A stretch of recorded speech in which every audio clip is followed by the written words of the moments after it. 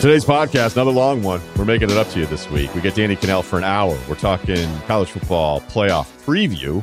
Also, Deion Sanders flipping a Florida State guy to his new school. And we do some bullshit on his SEC stuff. I also have a little open about what it means to be a coach in pro sports, a little more specific to the NBA. And, of course, long life advice, where I think we still only get to 2, but a little bit of a going abroad. But we don't. Our passport isn't stamped, if you understand. It's the Ryan Russillo podcast presented by FanDuel. The road to the NBA Finals starts now, and FanDuel is the best place to get in on the action. Right now, you can check out the new and improved Quick Bets, which are back and better than ever for the NBA playoffs on FanDuel. Find what you're looking for faster and easier with more props right at your fingertips. You can check out live bets like 3-minute markets and exclusive live bets like quarter player props, player assist combos, and more. So download the app today and bet with FanDuel, official partner of the NBA. The Ringer is committed to responsible gaming, so please visit rg-help.com to learn more about the resources and helplines available and listen to the end of the episode for additional details. Must be 21 and older, 18 plus in D.C., and present in select states. Gambling problem? Call 1-800-GAMBLER or visit rg-help.com. Apple Card is the perfect cashback rewards credit card. You earn up to 3% daily cash on every purchase every day. That's 3% on your favorite products at Apple, 2% on all other Apple Card with Apple Pay purchases, and 1% on anything you buy with your titanium Apple Card or virtual card number. Visit apple.co/card calculator to see how much you can earn. Apple Card issued by Goldman Sachs Bank USA, Salt Lake City branch, subject to credit approval. Terms apply. And like we said at the top, we got an hour with Kanell. But in today's open, I want to start with a very simple question. It's really 2 questions. Would you want to be a coach at the pro level? And is coaching at the pro level the same? And there's a couple examples that popped up. This isn't just an NBA thing, although I'm going to use some NBA audio here very shortly. But I want to talk about like what being a coach is in 2021. The first question, would you want to be a coach? Any of us that care about this stuff, look, if somebody said tomorrow, hey, I have a plan for you to work in a front office, and I could never be a coach. I don't understand the game well enough. But if somebody were to say, hey, here's the plan, and we're going to start you on this plan, and eventually maybe you could be working, I would probably still do it because, I don't know, I just think that working this hard for a podcast versus working really hard to compete for something are 2 entirely different worlds. It's not going to happen. I don't worry about it anymore, right? The other obvious yes is that, yeah, those guys make millions of dollars. They're on chartered flights. They stay in 5-star hotels. You're around famous people. If you're an ego guy, you know, it's like, hey, cool, you're the center of attention. I mean, you kind of get off on that kind of stuff. So there's some very simple yeses to would you even want to be a coach. But we do know this. At the beginning of those careers, they suck. They're awful. You know, grad assistant stuff. You're not making any money. If you want to start a family, good luck with that. You're not going to save any money. You're eating ramen all the time. If you're lucky enough to even have a girlfriend that believes in you, then that's going to be strained because you're basically like you're signing up for a decade of uncertainty and volatility, and I'm going to get fired every 2 years. But if you do link up with the right guy and you're good at your job and you have some success and that guy brings you along and then you're in your mid-30s, you're a hot assistant, and then you get a head coaching gig, there can be a big-time reward. So the coaching profession in itself, as much as it's a struggle and the odds are not in your favor, there's an ending where you go, wait, this is awesome. Now I'm making a ton of money. I mean, I remember people asking me about what I wanted to do when I'm sitting there going, you know, I think I'd want to get into media or something like that. And they're like, oh, that's stupid. You don't make any money. But like, yeah, but what if I'm awesome at it? Then maybe it'll work out. And the same is true for coaching. But it is a struggle. So if we get those easy yeses out of the way, let's break down now what it is to be a coach today. Now, there's 2 stories from the NBA world that made the rounds this week. Russell Westbrook, now they got that win against Houston last night, but early in the week they blew that game, blown a couple games. I mean, they'd lost, I think 5 in a row. And Russell Westbrook, who now is playing in a bigger market where everybody's paying attention to everything he does. Yes, I know Houston is big, but it is not the Lakers market. And people are starting to question where his head is at with things. He had this long answer about, you know, trying to fit in. And it was pretty much like, yeah, whatever. I'm just going to kind of do me, which is probably the least surprising thing ever. Here's part of that quote. Everybody wants me to do certain things. Fizz, Frank, everybody want me to do this, but then again, they don't want me to do this. Honestly, I'm over the whole situation and what everybody else want me to do and what they think I should be doing. And I'm going to go out and just play and do what I know how to do best. And that's compete my ass off, compete, try to win games, make my teammates better like I've done many, many years. And I'll continue to do that. As simple as that. We also had another story from this week where it was the Celtics, losing to that Timberwolves team. It was a G League team. I think Greg McMurrow showed up. He might have been in the stands, and they were like, hey, do you want a jersey? But no, I believe he met the coach that day. And then afterwards, Al Horford, who's been around, no one's had a negative thing to say about Al Horford his entire career because he just gets it. And I mean, as a person, I know a lot of Celtics fans complained about his contract and they didn't think he was good enough. That's fine, whatever. But you get the point. Al Horford is a guy that has it pretty figured out and kind of gave a generic soul searching. We're going to look in the mirror. And then Jaylen Brown was asked about it, and Tatum didn't play, and Jaylen Brown played, and Jaylen's really good. He had a terrible game against Minnesota, and Jaylen was like, I have no comment on this whole soul searching, look in the mirror thing. On its whole, I didn't think it was that bad. It wasn't that big of a deal. But Udoka, who came in, now as the head coach, is kind of an anti-Brad Stevens, is kind of letting the Celtics have it every week. And guess what? It's the same as when Brad Stevens was the head coach, right? Brad was somebody that is, I think, a terrific coach. I think he knew those guys that kind of turned him off. He wasn't getting through to them. Maybe he knew as a roster, I'm just not sure this is the right chemistry of your guys. I think that's kind of what you have in Boston.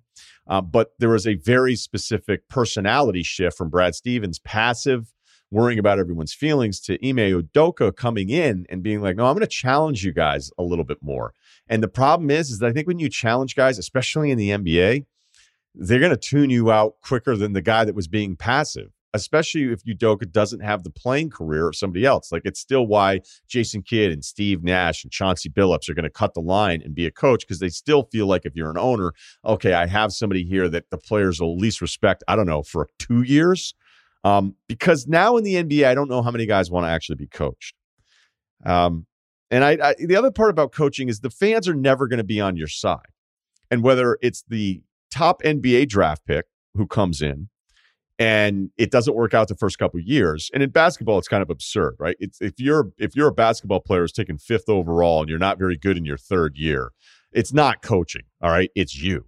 But because the investment has been made and there's still a little bit of hope because you were the 5th pick, that you're always going to hope that it's the coach and not the player. I mean, it's definitely true. Like, I don't think that's true in the NBA. It probably means the player just isn't going to be that good. But with quarterbacking in the NFL, I mean, we're already seeing it.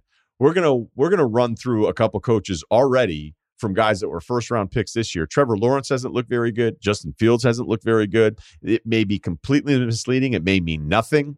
But the odds are with the first-round draft picks, one of them actually isn't going to work out. And you are not going to blame that quarterback in Chicago or Jacksonville until you're on like coach number 3 and coordinator number 4. You're just not going to, because you don't want to ever accept the fact that maybe it'll be the quarterback that isn't good, because if he's not good, that means your team stinks and you have no one actually to blame except for the player himself. So the fans are never really on your side, even though we want you to yell at times, because we want you as the coach to be an extension of ourselves that are at home on the couch screaming at the guys that aren't getting it done on a Sunday afternoon or a Thursday night or whatever in the NBA. A lot of people point to Greg Popovich and the Spurs and they'll say, well, that's the way to do it, right? That's the way to do it. Greg Popovich is great.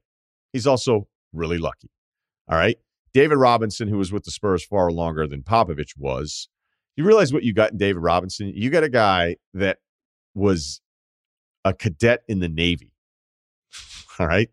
I mean, his nickname was the Admiral. I don't know what his final designation and title was, but this is somebody that signed up for military service. And then after he was done playing, didn't come to the NBA for a couple years until he had fulfilled the requirement that he owed the Navy, right? So that's the personality that you're dealing with that's now going to be the face of your franchise for like a decade and a half. And by the way, the reason I bring that up is that Duncan comes in, who's different. Tim Duncan, who was like, I'll stay awake another year. All right, he did that. So now you're dealing with somebody else who's a little bit different. His upbringing is a little different. Virgin Islands, maybe a little more laid back. And his mentor is a guy that was in the Navy before he played basketball. And he's kind of teaching Duncan the ways. Popovich steps into the scene. And he's got like 2 of the best guys that you could have be the leaders, because now they're setting the example for everyone else. And like, there's no bullshit. We're also talking like 20 years ago when this whole thing started. So Popovich is really good, and he also lucked out that he could tell Duncan what he needed to tell him and coach him the way he needed to be coached. And there wasn't anybody else on the team that could ever call anything out, because Duncan was being treated the same as everyone else. But Duncan also came into a perfect spot because, as I mentioned, the Admiral already being there. That's rare. That doesn't happen. You don't just get the guys to be like, hey, I want to be Coach Tough. I want to be held accountable in film room. Because I don't think most guys want to do this. I mean, the NBA, think about these numbers. I was looking up the tenure stuff this morning. There are 5 coaches that's 10 years didn't start in 2018. Wait, original 6, Edmonton? No, you understand what I'm saying here? That, Pop, Spo, Kerr, Malone, I don't have all 5 at the top of my head. The next 25 coaches after all of those guys started their current job in 2018. James Borrego has the 6th longest tenure in the NBA. I couldn't even believe it. I was like, wait, Borrego's got the 6th longest tenure with the Charlotte Hornets. Steve Nash, who's on year number 2, is at 15th longest tenure. He's right in the middle of the pack. I think it goes this way. There are 15 coaches that are newer to their head coaching gig in the NBA than Steve Nash. And we can sit there and keep referencing the Magic Johnson thing from 40 years ago and say, it's always been like this. No, it isn't. That's what happened then. Guys do get fired. Coach of the year, as soon as you won it, almost meant you were going to be fired in 18 months. It was a really weird stretch. This is insane. This is insane what's going on in this league, because I just don't know. There's this needle that's trying to be thread at the NBA that it's like, what do I do? Do I get a coach's guy? Do I get a former player with no experience? So they're going to question him for that. I just think that it's a personality thing that's happened more and more, where the brand is I'm me. I don't know that the concept of team, which I kind of get laughed at when I bring up, if somehow that's outdated and it's wrong. But look at Major League Baseball on top of that too. Major League Baseball, the manager salaries are going down. They're going down. All right. In 2021, I looked this up. I think half in the Major League salaries database isn't very good for managers. So I apologize if some of this is off. But like Dave Roberts 3 years ago was making $1 million a year. I think the mid-level mark, the middle class for MLB managers has been destroyed from where it was 10, 15 years ago. I mean, Joe Torre would get $7 million a year. Nobody even thought about it. Nobody makes that kind of money anymore. I think half of baseball's managers are at $1 million or below that. Because, you don't know why, they're handed a sheet, a binder of instructions. You're like, this is the lineup today. This is where we're platooning. This is how many pitches this guy can throw. Follow it. Don't suggest anything else, and we're good. There'll be some pushback because there's a handful of managers that maybe have a little bit more autonomy, but that's the job now. So what is that? Like, that's just like basically, hey, here's a hoodie and a notebook. I mean, it really is. Anybody that covers baseball and understands this and really invested in it, like, that's the entire shift. So the front office has been like, why do we need to pay this guy millions and millions of dollars to just execute whatever our game plan is? So when I think back to football still has a little bit of that mentality that, again, seems a little outdated in today's sensibilities of, hey, I kind of want you guys to be a little brainwashed, right? I want 53 guys rowing in the same direction. I don't need 53 Cerrutis asking why on fucking Tuesday when we're doing an install. All right. I need you to listen to what I'm asking you to do and then do it. Because it still, although may feel Neanderthal-ish at times, sometimes I think football coaches, if we're being honest here, are going to want a bunch of Neanderthals. Like, hey, pick up rock, put it down over there. No questions asked, because it's just a little bit easier, especially with all those different people. And I still think you have more influence on what an organization can be when you're coaching at that level. But I'd ask kind of the question this way. Like, how many guys in the league want, and I'm talking back to the NBA now, like, how many guys actually want to be coached? Like, do you want to be coached? Do you want to be telling you be doing stuff wrong? I thought that Houston story that came out last year when Harden and Westbrook it was kind of the end. We knew it was coming.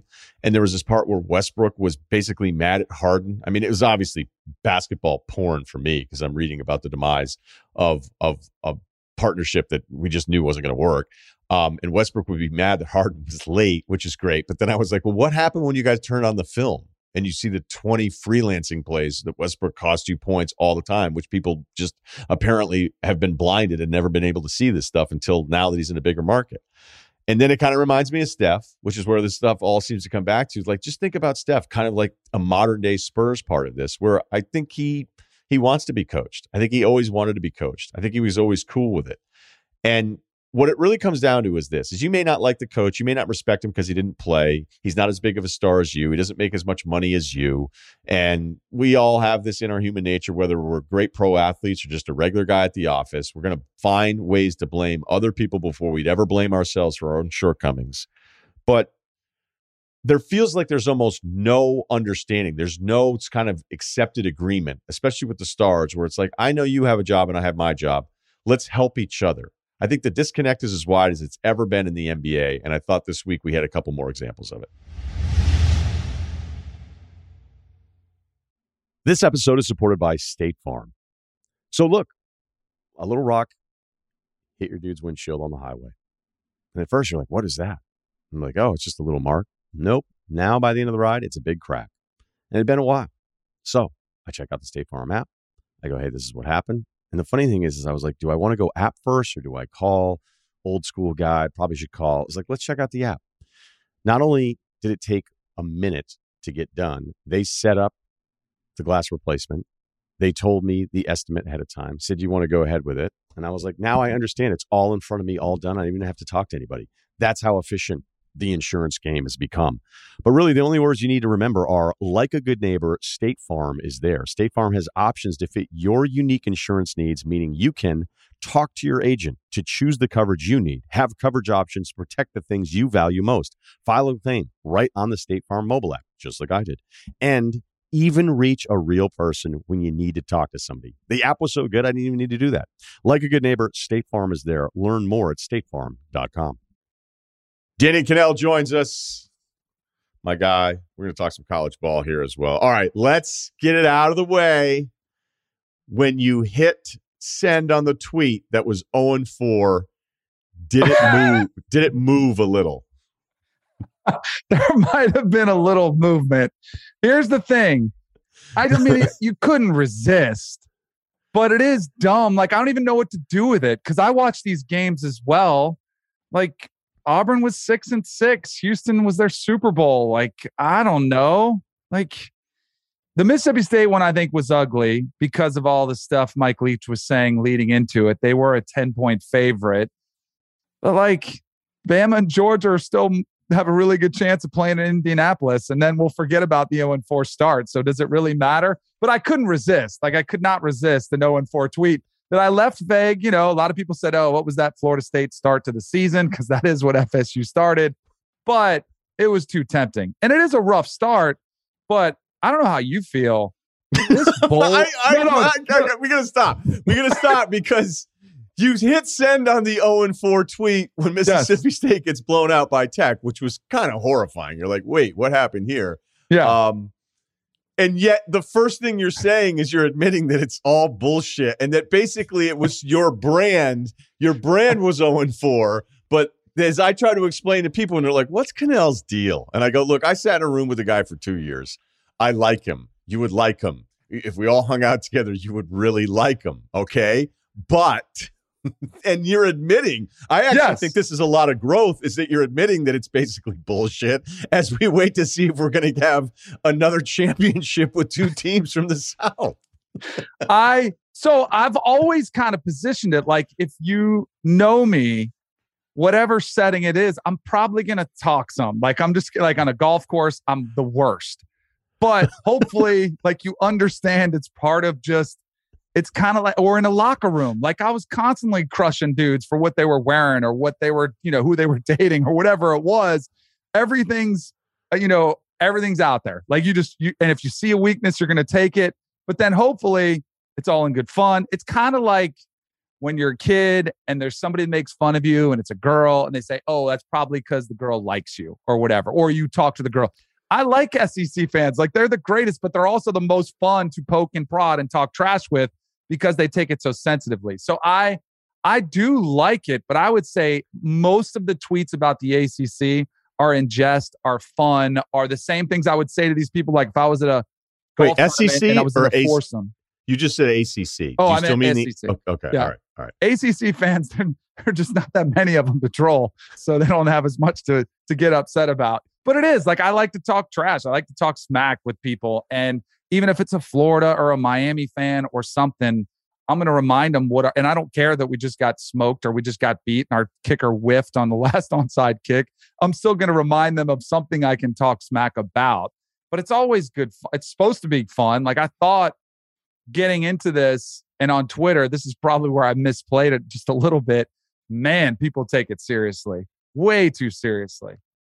So I'm usually always like, you've noticed this. Like, I'm usually got this like Eddie Haskell grin on my face when I'm sitting there tweeting. Like, it's meant to be fun and playful. And I mean, if you're 0-4, you're 0-4. You kind of got to let it out there.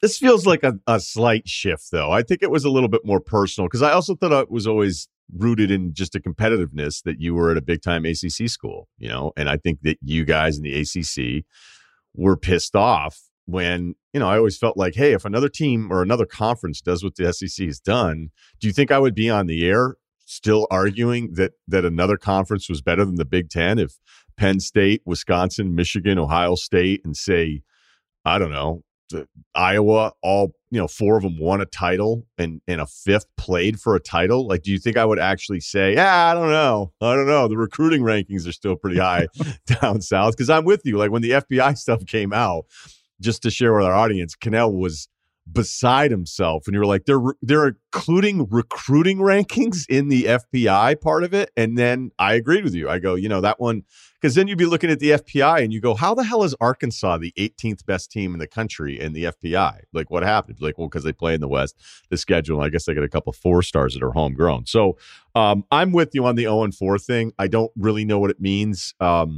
I thought the SEC West was still the best division because LSU came in last. And I go, this is an LSU team that was missing a bunch of guys that still had Bama on the ropes in Tuscaloosa. Like, that's not an easy thing to do. And that was kind of my argument, you know, about some of the other divisions. But the weird thing that's going to happen with some of these bowl records, and this isn't to speak of the teams that have lost here, but there's just going to be, it's going to be harder to know what to do with them as the opt-outs continue to happen. And the opt-outs, like, this is just a growing thing. It's just going to keep happening. That's the thing to me that's like the bigger bummer, because I thought this season was awesome. Like, we got back to normal. We had an incredibly entertaining season. You had great atmospheres, fans back in the stands. You had great championship games. You have upsets. You got Cincinnati, first-time Group of 5, Michigan, new player. All of this great regular season set up for a great playoff. And then I know some of it's COVID impact, but a lot of this, even with the teams backing out, I mean, you'd be foolish to think that, oh, this is all just about COVID-19 and protocols. There are teams, and Texas A&M is a team that, you know, said, oh, we only have 33 or 38 scholarship players available for their bowl game. And they actually did list. They said due to COVID-19 and opt-outs and transfers that they had to back out. It's in UCLA, like, that one was pretty shady. A few hours before the game, if they're key players, you're probably like, do we really want to go out there and have happen to what Mississippi State happened to them? Like, I don't know. Credit. I don't know if I don't know. I think that was a tough day for UCLA. Maybe it was. I don't think it was a last minute legit. Like, hey, let's not play. Right. The crazy thing about the UCLA opt-out is that, you know, when you're at these bowl games, you get to do all this shit. It's an unbelievable week. It's, you know, you talk to, like, you guys, you know, the lucky part of the role that I had is I get to know all of you guys, and every one of you to a man would tell me, dude, bowl week is the greatest thing ever. It's the greatest thing ever. It's so much fun. You're screwing around the whole time. And then in this case, you may have gotten COVID at SeaWorld if you're UCLA. So it's just, I don't know. The whole but thing. All of it sucks, though. But I do agree. So let's just leave COVID out of it. We've seen more opt-outs. We've seen more transfers. Like, there is a problem that, you know, the powers that be, and I would say ESPN, they own most of the bowls. They have to look at solutions, because it's only going to get worse. Now there's a cool factor to it. Like, hey, I'm an opt-out guy. I got to get ready for the NFL draft, because some of these dudes, they're crazy. If they think they're getting in the first 3 rounds, they're getting drafted. You know, there's way more opt-outs that are 4th, 5th round picks that I think could do themselves a lot of help by playing in the bowl game. And while, yes, if you're a Christian McCaffrey or a Leonard Fournette or even a Kenny Pickett, you're going to get drafted probably the same way or not. But if you're a 4th or 5th round pick and you decided to opt out, I think it does way more damage to your draft stock than if you actually played, and you could boost up your draft stock, maybe with an impressive performance, but also to a scout or a GM says, oh, that guy wanted to finish the season. Like he didn't quit on his teammates. And I know that's like a controversial statement, but I'm telling you, in the back of the minds, if you have a player, or let's say you have two players and you're looking for a DB and they're about similar comps, they both play in the SEC, both played on teams that were 7-5. So they're playing in weaker bowls. One of them plays, one of them doesn't. I'm telling you that the team is probably going to select the player that actually finished the season, and they would look at that as a deciding factor if it comes down to that. It would have to be razor thin for it to be a tiebreaker. But yeah, the football mentality at both levels is going to be, hey, this guy opted in. And I would agree with that. I think, look, I love college football. I think the bowl experience is a great experience. I think the system is so fucked up that I don't have a problem with people opting out. But I do think there is some accuracy on the coolness factor, because I saw it with the NBA Combine that I hosted for 5 years. And obviously I'm part of the draft process in that, it's something I care a lot about, and where the Combine had to shift from games because no one wanted to play in them to like workouts and then some games after. And it was like the number one guy wouldn't show up. Like he wouldn't even show up to get measured. So that if the other guy thought at number 2 that he was supposed to go to number 1, he's like, well, then I'm not going. And then it's trickled down where now if you're a lottery projection, you're like, I can't show up with these losers. Right. And so there's definitely, I remember a bunch of you guys as quarterbacks were sitting around and talking to us about the pre-draft process at the NFL. And there was like one guy, and this is a while ago, but he had put his papers in, and all of you were in a room be like, that guy put his papers into the NFL to come back, and he just did it. He clearly did it. And again, you're a kid, you're a college kid. It sounds cool. Like, I'm going to put my papers in. And then you get the feedback of where you'd potentially go. And guys are like, why? Like, it's way more embarrassing you put your papers in. All right, let me, I think we need to bring in Cerruti here a little bit to just kind of circle back. Because when you sent out the 0-4 tweet, I looked at some of the responses. And trust me, we're going to get to all the playoff stuff here that matters here in a second. And then, the infamous Rainbow Bars tweet came up about SEC network programming after you had a great run that one year about like 6 years ago where the bowl season went haywire for the SEC. And that was probably one of your proudest moments. And you put out the tweet. We've talked about the tweet and that it wasn't the greatest career thing. I actually can't believe it wasn't ever deleted. It still exists. It's still there. It's not deleted. And then it looked like Maria Taylor. Did she go at you because she was part of the SEC network? Like they took a picture and kind of went back at you? And answer that, and then I want Cerruti to kind of just jump in and feel like, are we giving an accurate depiction of just messing around and horseplay here? Because I don't know if Cerruti's going to agree with that. That year was more personal because that was the year. That year was absolutely more personal, and not the tweet with the bars. The SEC is overrated was the more personal. Like this one, no one's going to argue with me that Auburn wasn't that great. Like no one's going to argue that Florida wasn't that great. Like that was the year. Ole Miss, Mississippi State were top 5. And I was like, hold on a second. They haven't played anybody yet. And, the overwhelming opinion was the SEC was hands down better than everybody else. And then in the bowl season, and that was at a time where I do think those teams were playing for more. Like Mississippi State, I think they got beaten in the Orange Bowl by Georgia Tech, maybe? Didn't their quarterback get killed in like the first quarter? Wasn't that wasn't Dak? Was that fit? There was one. No, Ole Miss. Ole Miss. I'm going to go back and look it up. Remember the white kid that was like projected to be a first rounder and then it just completely fell apart for him? And then people got mad at McShay for his mock draft having him so high. And it was like, well, I don't know. I'm going to go look it up. I can't remember. But that season was more like I felt vindicated on, the SEC was overhyped going to that one. This one, again, like, and it hasn't even happened. Like, if they went 0-for in the bowls, you might see a retweet of the bars, but I don't think like that's going to happen. And it has been weird. And I think everyone's kind of embraced it, that they are really exhibition games where a lot of teams approach it. Let's get some guys some reps for next year. I mean, Bo Nix wasn't even there. He'd already transferred out. He was their starting quarterback most of the year.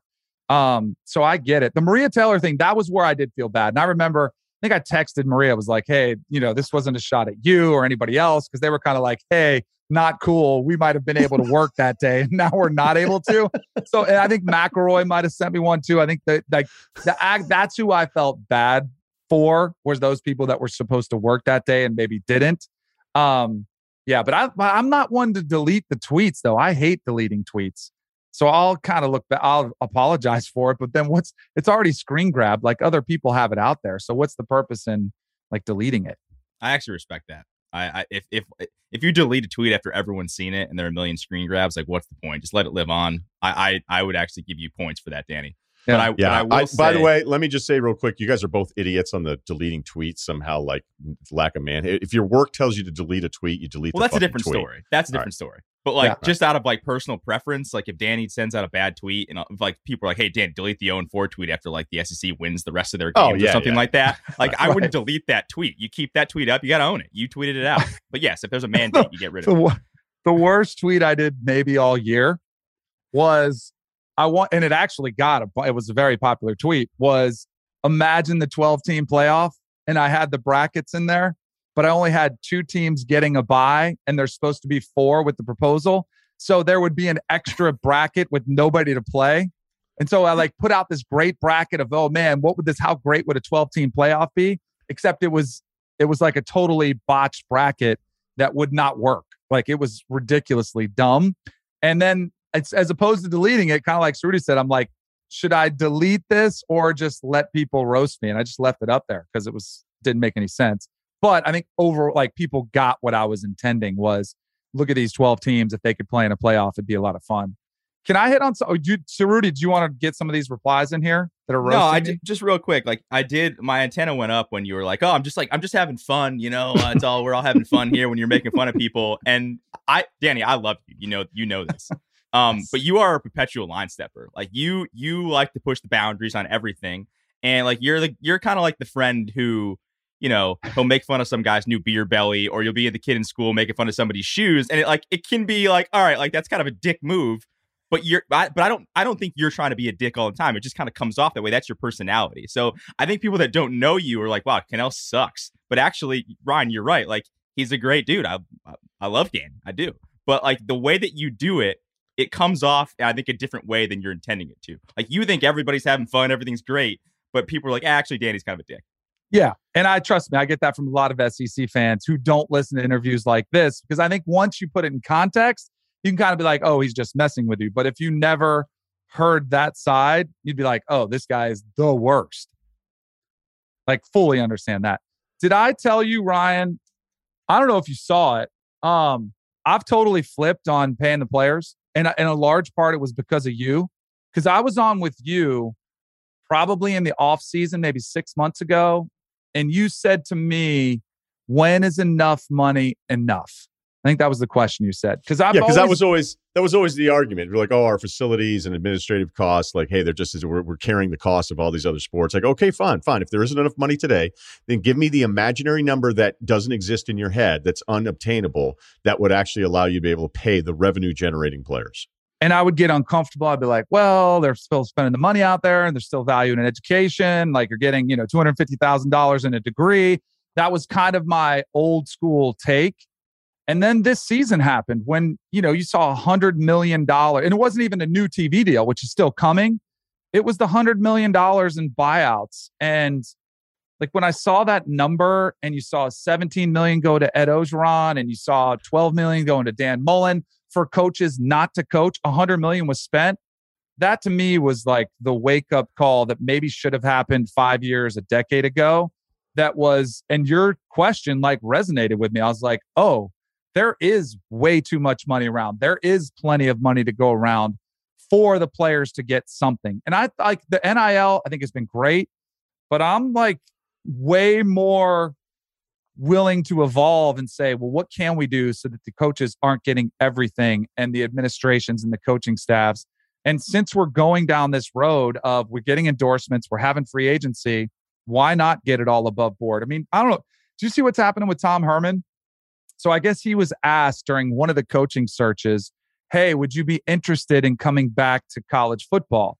And it was, no, he's like, I'm perfectly happy where I'm at. And then there was somebody had a really like snarky line. It was like, no, of course not. He's making $6.5 million this year to be an analyst on the Chicago Bears staff where he gets weekends off.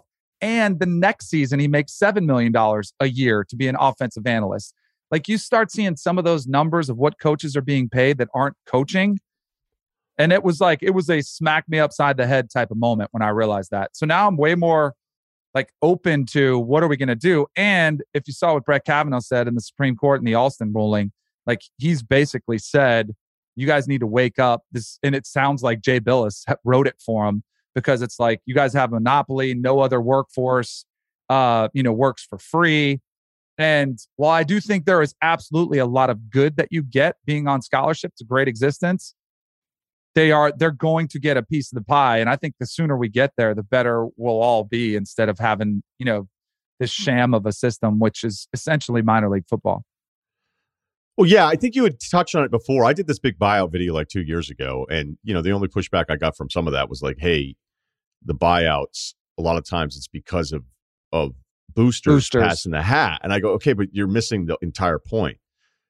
As the salaries escalate to match the TV money and revenue coming in, like that puts the school on the hook for these things to begin with, which then is another excuse as to why we don't have enough money, because college coaching salaries, like I don't think there was anyone over 7 million 5 years ago.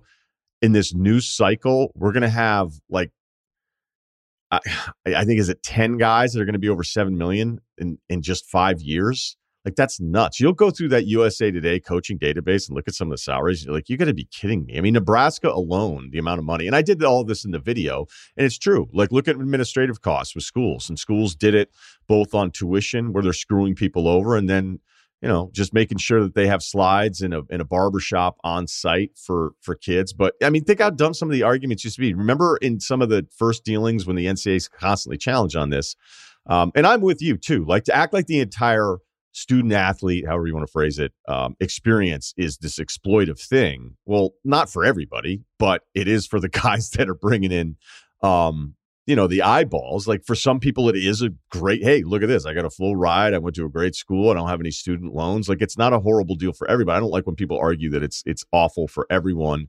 But some of the arguments in the past, remember there was the one where it was okay. It was like actually consumed publicly. And it was like, well, kids, they spend money on tattoos and cars. And you just go, wait, I know people my age that spend money as dumb as anybody else would in college. Like that's so fucked that you would think that that's a good argument that, give these 18-year-olds money on campus. They're not going to know how to spend it. Who gives a shit? It's their money. It's their money. So I'm glad you've come around on it. Oh, but are they gonna pay taxes on it? That's like right. Some of the arguments against it are so dumb and antiquated, and yet they're still being made out there. Are you going to pay your scholarship back? Who cares? I love the taxes one because it's like, the guy, a new car, and then some guy's nudging somebody in a seat that the price is right, going, sales tax on that's going to be a bitch. Right. I mean, you and I both have made some bad purchases, that's for sure. No doubt. By the way, I need to do a massive Ole Miss cleanup. The TCU game was the Chick-fil-A Bowl where they got smashed 42-3. I knew that was Bo Wallace, but he actually played more of that game than I thought. The draft guy was years prior to that. That was Jevin Sneed, who flamed out a bit there as a pro prospect. Okay, I can't believe we did 20 minutes before we got to the playoffs. This episode is brought to you by La Quinta by Wyndham. La Quinta by Wyndham has everything you need for your next business trip. From free, high-speed Wi-Fi to fitness centers to free bright-side breakfast with fresh waffles, eggs, and more. Book direct at lq.com. Tonight, La Quinta. Tomorrow, you shine. The weirdest thing about all these bowl games and going, oh, well, all right, this one's not happening. Here's an opt-out. For whatever reason in my head, which is really stupid, and we're 48 hours away from this by the time we tape this and when the games happen, it hasn't even crept in my mind that we could have had like one of the four teams go, hey, we can't do it. Or maybe they'd be like, actually, there's no COVID version of this where we're not going to be showing up and playing in the playoff. Let's start with clearly the more interesting of the two, Michigan and Georgia. Who you got and why? So I was doing some stuff with CBS like right when they selected on Sunday, and it's sit up there. They want you to make a pick like as soon as the announcement's made, and they come out with the lines right away. And I was like, Michigan, give me Michigan as long as it's over a touchdown. Like, I think this game is going to be close. It is becoming more trendy where it's starting to make me a little bit nervous, but I'll stick with Michigan 7.5, but I like the under even better, like as far as a play on the game. And I like Michigan so much. Like, if you're going to play Michigan, I like them also just to win outright. I do think Georgia, mentally, I'm very curious to know where they are. They just come off another loss to Alabama, except this one wasn't even close. Their defense, which I don't want to say exposed because they were great all season long. They just hadn't faced a Bryce Young quarterback. And Cade McNamara is not Bryce Young. So I don't think you have to worry about that happening again. But I do think like the bigger issue for me is on the offensive side of the ball, are they going to be able to put up enough points against Michigan's defense, who is great and maybe just as good, not NFL talent-wise, but they've been outstanding all season long. They've shut down better offenses than what they're going to face in Georgia. And I mean, when you're hearing that JT Daniels was, maybe he's been out for COVID, which I actually think probably helps them because maybe it took some of that off the table of him actually getting significant playing time. But it should like give you a look at where they are with Stetson Bennett, which is, I think they've had 2 games against, the better opponents they played. Against Florida, he didn't play great. And now against Alabama, didn't play great. I thought he played well enough to win, but their defense didn't. And I think they're going to be extremely conservative. And I think the biggest question mark for me is, can Harbaugh and can Michigan, can they create enough points, which I think would be like 24, enough for them to win?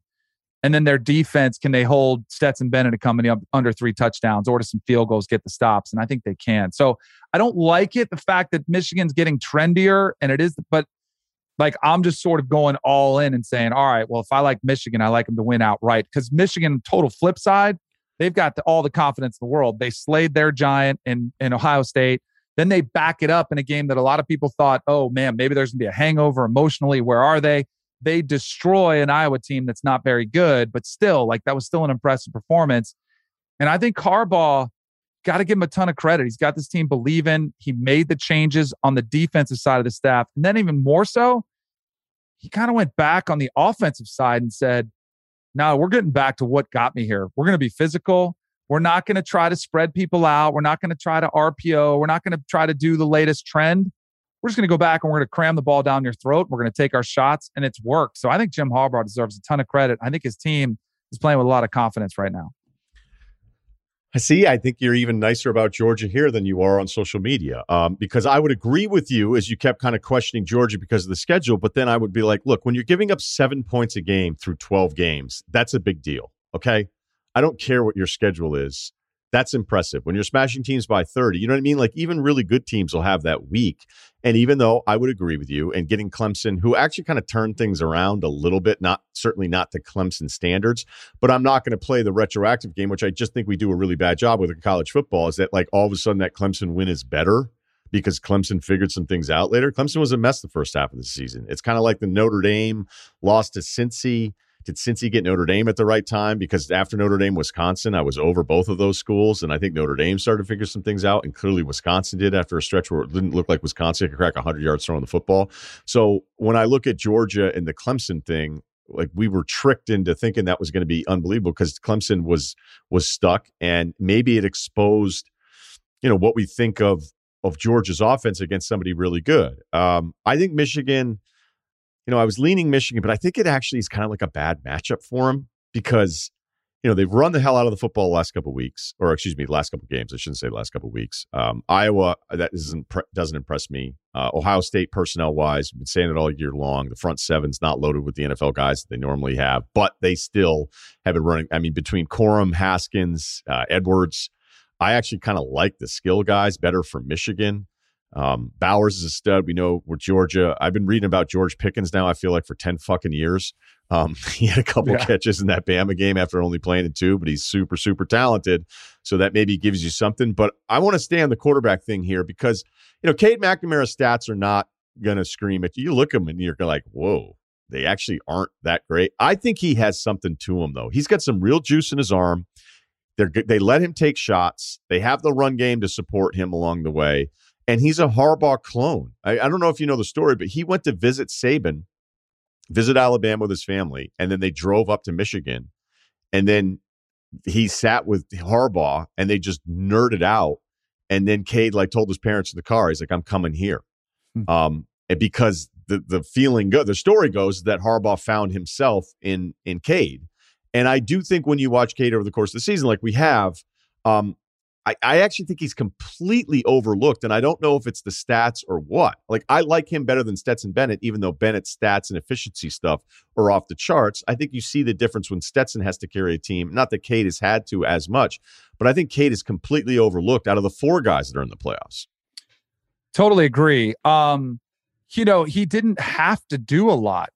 Like early in the season, they were throwing it 15 times a game, the first 4 games. Because they were playing against Western Michigan, Washington, Rutgers. And by the way, too, losing Ronnie Bell, who would have been the best receiver in this entire game, I worry about that. This is a problem. This is a problem now for him, but I also think that maybe that was part of hey, we lost. Ronnie Bell is nasty, and not having him, we forget about it. But that might have been part of what you're saying, and I want you to keep going because it's a great point. Like the first month, hey, do we trust him? Do we even have our deep threat that we had? So go ahead. And they had a great luxury of not having to use them and not having to worry about anything except winning football games. There might be a temptation for some teams, and not either one of Georgia or Michigan.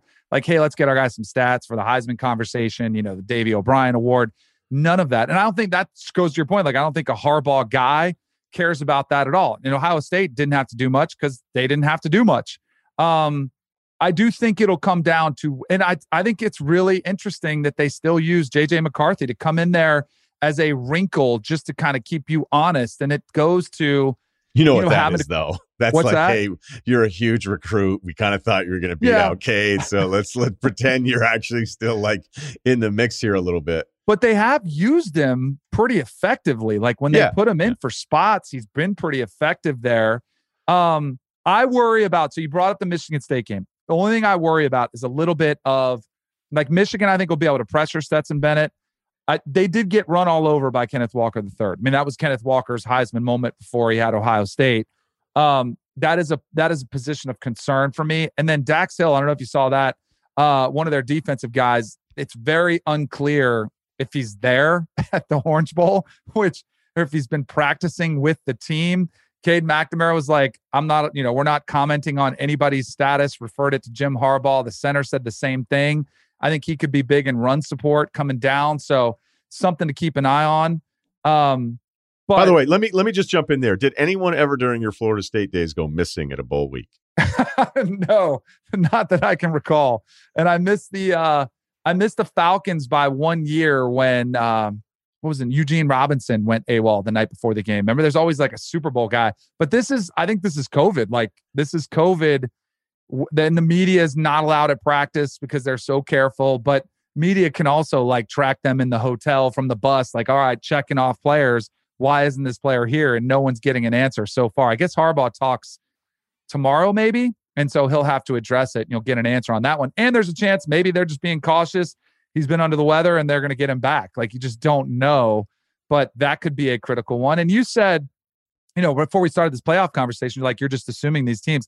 I'm still a little bit nervous about what happens game day. UCLA was the day before the game. Cincinnati's players went to a Cowboys game the other night. They were in a stadium with, 60,000, 70,000 people in it. I get a little bit nervous about just the impact it could have. And it gets me upset that the playoff came out with their policy, which is we're not even going to think about delaying the game a few days. We're just going to forfeit if you can't play. So I'm still a little bit nervous about that, but we'll have to see if that. Dax Hill is just one player and I guess Bill O'Brien's back with the team after he was in COVID protocols. So we'll see. Yeah, I probably shouldn't say missing. I think I was teaming. So you like Georgia? You like because I'm with you. I think this is trying to run against a brick wall. But I look back, if Cade McNamara doesn't panic, I think this game will be similar to the Clemson game. In that game was a defensive slugfest, and there was one massive mistake by DJ Uyunglele that was a pick six, and that was the difference in the game. And I think and I go back, I look at Florida, which was 3-0 with 3 minutes and a half, and then AR-15, fumbles the ball, throws a pick six, and gives them short field, and then you look up, it's 24-0. Like, that was a game. I mean, that was a game with a couple minutes to go in the first half. Florida's in it, and then they gave up 21 points in less than 2 minutes or something like that. Yeah. And AR was trying. You know what I mean? Like, I kind of felt like this was a young kid going, "Hey, let's do something here." So I don't think it's as egregious as some of the other stuff we've seen, especially younger players. I mean, NFL guys throwing pick six backed up in their own 20 and just like, all right, but it happens. I want to pick Michigan. I want to pick Michigan because of Cade. I don't think Cade's going to freak at all. No, I don't either. I think he's fine with it. I love how they've kind of gotten more creative, getting a bunch of guys the ball in their hands. I know Anthony's more of a special team guy, number one, but there's just a lot of guys on this team. When I watch them as they close the course of the season, I go, they have some options here. And of course, their edge guys, both of them, just putting on an absolute show. So they're gonna mess up Stetson at some point. You're not going to keep your quarterback clean against those DNs from Michigan. I just think of Michigan going, they've really expanded this rushing attack. They've rolled it up against Ohio State and Iowa, as you mentioned at the top. And you're going to have to get something going there, because if you look at Georgia, I mean, they were allowing 80 yards a game on the ground before Alabama. And I think we're more aligned on Georgia in that, okay, maybe the schedule was easier. And I think you call them overhyped at times. I just am like, okay, but if you're destroying everybody, it doesn't mean you also sort of sneaky suck, where some of these teams can get to like 6-0, 7-0 if they're on the right side of the division in a conference where their division is down and they're out, their non-conference is 3 or 4 joke teams, which can definitely happen. Like, we'll have some 7-0 frauds. And I never felt like Georgia was that. And maybe that's buying into the pedigree of it all. I just get upset. Not upset. It just raises my antennas up when everybody's like, this is the best defense of all time. I'm like, well, let's slow down a little bit. Like, to be considered the best defense of all time, I just felt like we were getting out of our skis a little bit and saying, well, let's stop somebody that's great first before you call yourself that. Because there's no doubt they were the best defense in college football this year. But you look at the competition, they needed to be tested, and then they didn't do it. Like, it reminded me of LSU Bama going into the rematch when people were saying, is this LSU team the best team of all time? I was like, wait a second. You're telling me that a team with Jordan Jefferson at quarterback is going to be considered the best of all time? Like, let's slow down a little bit. It bothers me when we start just making blanket statements. Not to take away from what Georgia's done, and they might. Maybe they get revenge. Maybe they come back and their defense, like, that wouldn't surprise me. It wouldn't shock me if they come out and they get, a pick six and they shut down Michigan and they get their revenge. But I need to see it first.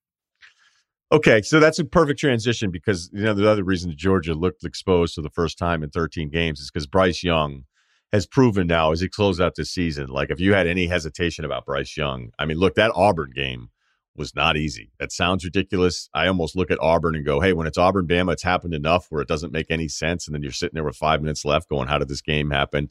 And it's a big reason why we thought, hey, Georgia has to figure it out this year, because Bama had 5 or 6 weeks where there were examples of what the hell's wrong with this team. But Bryce Young fixed it all. So we know the offensive line, other than the left tackle, is not what we're used to. Jameson, but with Mechie out, this is a problem, because we saw when Jameson was out after the targeting hit in the Auburn game, that when it's one receiver that you're really freaked out about, but who knows with Bama, they maybe work in one of the younger guys in the last 3 weeks, and we're going to learn about him this week. And I like Cincy secondary with Sauce back there. Those guys are good, but this one's tough. I mean, there's no way I'm picking Cincinnati. With the points either? So I like Cincinnati with a 13.5. I don't like Cincinnati to win. I think Bama's just too much. But I do think their secondary is better than Georgia's. Sauce Gardner's long, like he's 6'3". He's pretty tall, which can provide a problem. And you said, I think the loss of Mechie is I think that's significant to Alabama. Now, here's what I think. You're right, because I mean, it's with those two guys, it's safety help on outside on both. Like, right. You can't leave them. And so now it changes everything. And that's exactly why I thought Auburn, who does have some guys in the secondary who I do really like that's, oh, hey, Jameson is gone, as I struggle to say his name throughout the podcast here today. So go ahead. I jumped you. So when I look at Cincinnati, like, if you're going to say, all right, you can't let Bryce Young do what he did against Georgia to you guys. But I think their personnel is better suited to slow him down, because Mike Tressel, the defensive coordinator at Cincinnati, you've got to You can't just sit back in a zone. You can't do one thing. You got to throw multiple looks at them. That's what Cincinnati does. They're outstanding with that. So they're going to give them multiple looks, but then you have to have the personnel to trust on the outside to be able to say, because typically if you bring some blitz, you're going to be in man. And then you get a little bit nervous, especially in college, that you get burned on a big play. So maybe you play soft. And if you do that, Bryce Young will pick you apart. He'll say, all right, I'll take that quick hitch, that quick slant, whatever it is. I'll take advantage of that all day long. But if you can bring pressures where Bryce Young has to throw it quickly and you can jam, you can get up in their face and get a little bit more aggressive, which Cincinnati will do, then it throws off the timing and rhythm. Because I think one of the more under-discussed aspects of the SEC championship game was like maybe all season long when Alabama was struggling to protect Bryce Young and the line was, because against Auburn, it wasn't great. A lot of sacks. LSU wasn't great. A&M wasn't great. I think there probably was somewhere, they're like, hey, why isn't this working? We're Bama. We're supposed to be able to block these guys up. But against Georgia, I think there was a different type of respect and a different type of game plan where if you looked at the release time of Bryce Young, he was getting the ball out like every single read. And maybe it wasn't a hot read, but the ball was coming out of his hands. And for a defense that thrives off pressures, getting after the quarterback, he didn't even get hit that many times. The ball was coming out. That can be incredibly frustrating. So I think Bill O'Brien deserves a ton of credit for coming up with that game plan against Georgia's defense. Now, what I don't know, like if you try to do the same thing, can you have that quick hitting success against Cincinnati? Where I feel like the area that I would be concerned about the most is stopping the run. Like it's just Bama's going to be bigger than anything you've seen since last year's Sugar Bowl Peach Bowl when they faced Georgia. Cincinnati, right? And they played them pretty well. But I just wonder if this is going to be a game where you don't see Bryce Young throw it for 400 yards, but you see him because the dude is one of the coolest quarterbacks I've seen in a long time. I mean, he makes it look effortless. I think his style, like he does not panic, whether he's getting sacked 6 times, whether the game is on the line and it's against Georgia, he just looks the same. Like his heart rate is, like 85 and it's just cruising the whole game. I don't think you're going to see a game where he goes out for 400 yards, but I could see a game where they lean on Cincinnati a little bit because they can. And that to me gets a little bit concerning.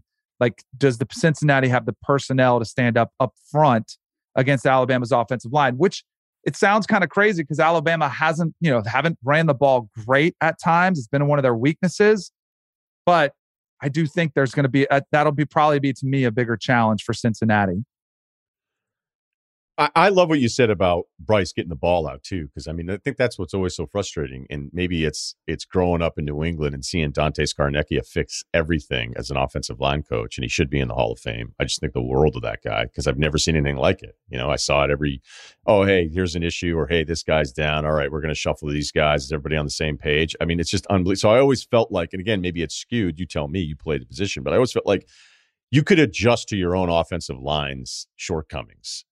And that's what was so weird about this Bama season is like, hey, after the A&M game, you knew you guys had some problems. Like, you just knew it. And I don't think anybody, I always hate when it's like, hey, you got to get pressure on the quarterback. And then you force it. Like, no shit. Like, there's never been a quarterback be like, who's great is this guy loves getting hit and off of his throwing plane. He loves a bad pocket. He loves running for his life and trying to get the ball back down the middle. He loves it. He thrives in those situations. But I don't know. Like, there you go. Boom. Hey, we'll save it for the SEC title game to have these adjustments. And it's not like the front for Cincinnati is going to be the front for what they faced in Georgia. But, you look back at that game and not only did Bryce throw it for 420, I'm trying to double check the sack numbers here. Zero sacks. And Zero he sacks didn't get hit much either, which is probably the more impressive thing because, sacks are a good indicator, but how many times you're pressured or hurried is probably more concerning, and he just wasn't that much. So Cincinnati, I think, and I don't think Cincinnati, I think they realize this too. They're not going to try to pressure with 4, and play some, tricky zones behind. I think they're going to bring different looks and try to confuse Bryce Young and get a free rusher on him as much as they can. But the thing is, he's been patient. I think was it LSU or Auburn where he was sacked 5 or 6 times? And I think it was Auburn. they were getting pressure on him, and he just never forced a ball. It didn't matter what time was left on the clock. Just trusted, hey, I'm going to get it the next possession and I'm going to come back. And that is a rare trait in a quarterback, because at some point you start pressing and starting to try to do too much on your own. The dude just doesn't do it. He is special. Yeah, he was sacked 7 times against Auburn. Yeah, the LSU games where they couldn't run the football that saved their lives. Yeah, and sacked 7 times and then goes 97 yards when it matters. And a couple of those 3rd and 4th down plays when he's scrambling around at the end and just dealing dimes were filthy. Can you give me just a minute on Ritter then? Because out of this, look, Bryce Young's going to be, we'll see where he's picked 2 years from now, but Ritter's kind of hovering between first round and second round. We had McShay on, and I think even Breer, and they just said the variance on him from NFL teams is far greater than, say, Pickett or Corral even in front of him. So the one word I think you would describe him as a winner. Like, the guy's won a lot of games. You've seen improvement every single year. I don't think and you and I probably talked about this because it was a formula that I think worked, 6 or 7 years ago, was in order to beat Bama, you had to have a dual threat quarterback, like somebody who could beat you with his legs, because you're not going to be able to protect him. And that was Deshaun Watson who was beating him. Trevor Lawrence beat Bama, like quarterbacks that could really hurt you with their legs. And of course, their arm. I don't think that's necessarily the case anymore, but I do think Desmond Ridder is going to have to make some plays that are off schedule. And he's good at it. Like, he can do it. And he's also a quarterback that did. What I'm struggling with is, what do you do with Notre Dame? Like, is that considered a great win? Like, is that as impressive? It's a good win, no doubt. Notre Dame was on the cusp of making the playoff. And Ridder went in, threw 2 touchdowns, threw 297, had one rushing touchdown. He's going to have a similar game as that. When I look at Notre Dame, like, they're not the same personnel. They're good, and Kyle Hamilton was on that defense before he was hurt. He was out there. But I just don't know if it's going to be the same type of challenge. But I think Ridder would have to be. I do think for Alabama, I don't think Bryce Young has to be the MVP to win this game. I think Cincinnati wins the game, which I don't think you or I, neither one of us, think it happens. I think they keep it close enough within the spread. But in order for Cincinnati to win the game, I think Desmond Ridder would have to have a MVP performance. Like, I don't think Jerome Ford's going to rush for 140, or even 120, whatever number. I think you'll see Ridder making some plays with his legs, kind of hurting this Alabama defense for them to win. I still think it's crazy for a couple of different reasons. Brian Kelly leaving, where if, Cincinnati had lost to Houston, which, isn't absurd, to suggest that we'd be talking about Notre Dame in the playoff. And who knows if DJ doesn't throw that pick 6 and Clemson pulls that one out 6-3 against Georgia week 1. And again, you never know, the results maybe lead to different results here. But there's like 2 versions, very realistic versions, where Georgia would have had the second loss and Notre Dame would be in the playoff again. Yeah. And as you're talking about Notre Dame, I thought Cincinnati was going to beat them. They were the favorites in that game. Anybody that watched the 2 teams prior to that point, it was not a surprise to see Cincinnati beat them. I think Notre Dame kind of got better towards the end. And, I'm happy that Cincinnati's in there, so people think the group of 5s are eliminated, but I still think that it's 2 different worlds, Power 5 and group of 5, and that's why I don't have a hard time with it. All right. Before we let you go, let's talk about your Knowles, Danny. Deion Sanders, your guy, flipping the number 1 recruit in college from Florida State to Jackson State. Whew. All right. I'll give you my answer. You got to give me your answer on Brian Kelly at LSU. Like, I'm sure you already have him on speed dial. You're like getting your sideline passes all ready to go. So I would get those no matter who's coaching. Yeah, that's true. I was in Tallahassee Tuesday to speak to the Tallahassee Quarterback Club. Signing day was Wednesday, early signing day. So before I went by, I saw Coach Norvell, talked to several of the coaches, and, there was an excitement, an optimism around signing day. And I was like, hey, everything kind of, at that point, you're like, hay is in the barn, because they're not out in the road anymore. Everyone's back, and you're just kind of like solidifying to make sure everybody's got their, I guess now they don't do fax anymore. They can take a picture of it and text it to you. So they're like making sure everybody has the paperwork for the NLI, the National Letter of Intent. But I was like, hey, is everybody good? And they're like, yeah. I'm like, what about, and I don't follow recruiting, but I was aware that Travis Hunter was the number 1 recruit in the country. I said, are you guys, Travis Hunter good? Yep, he's good. And they were like, yeah, don't even like, not even a care in the world. Like, yeah, he's good. So then these guys, I get picked up to take to the airport Wednesday morning, and they had started signing guys at 7 a.m.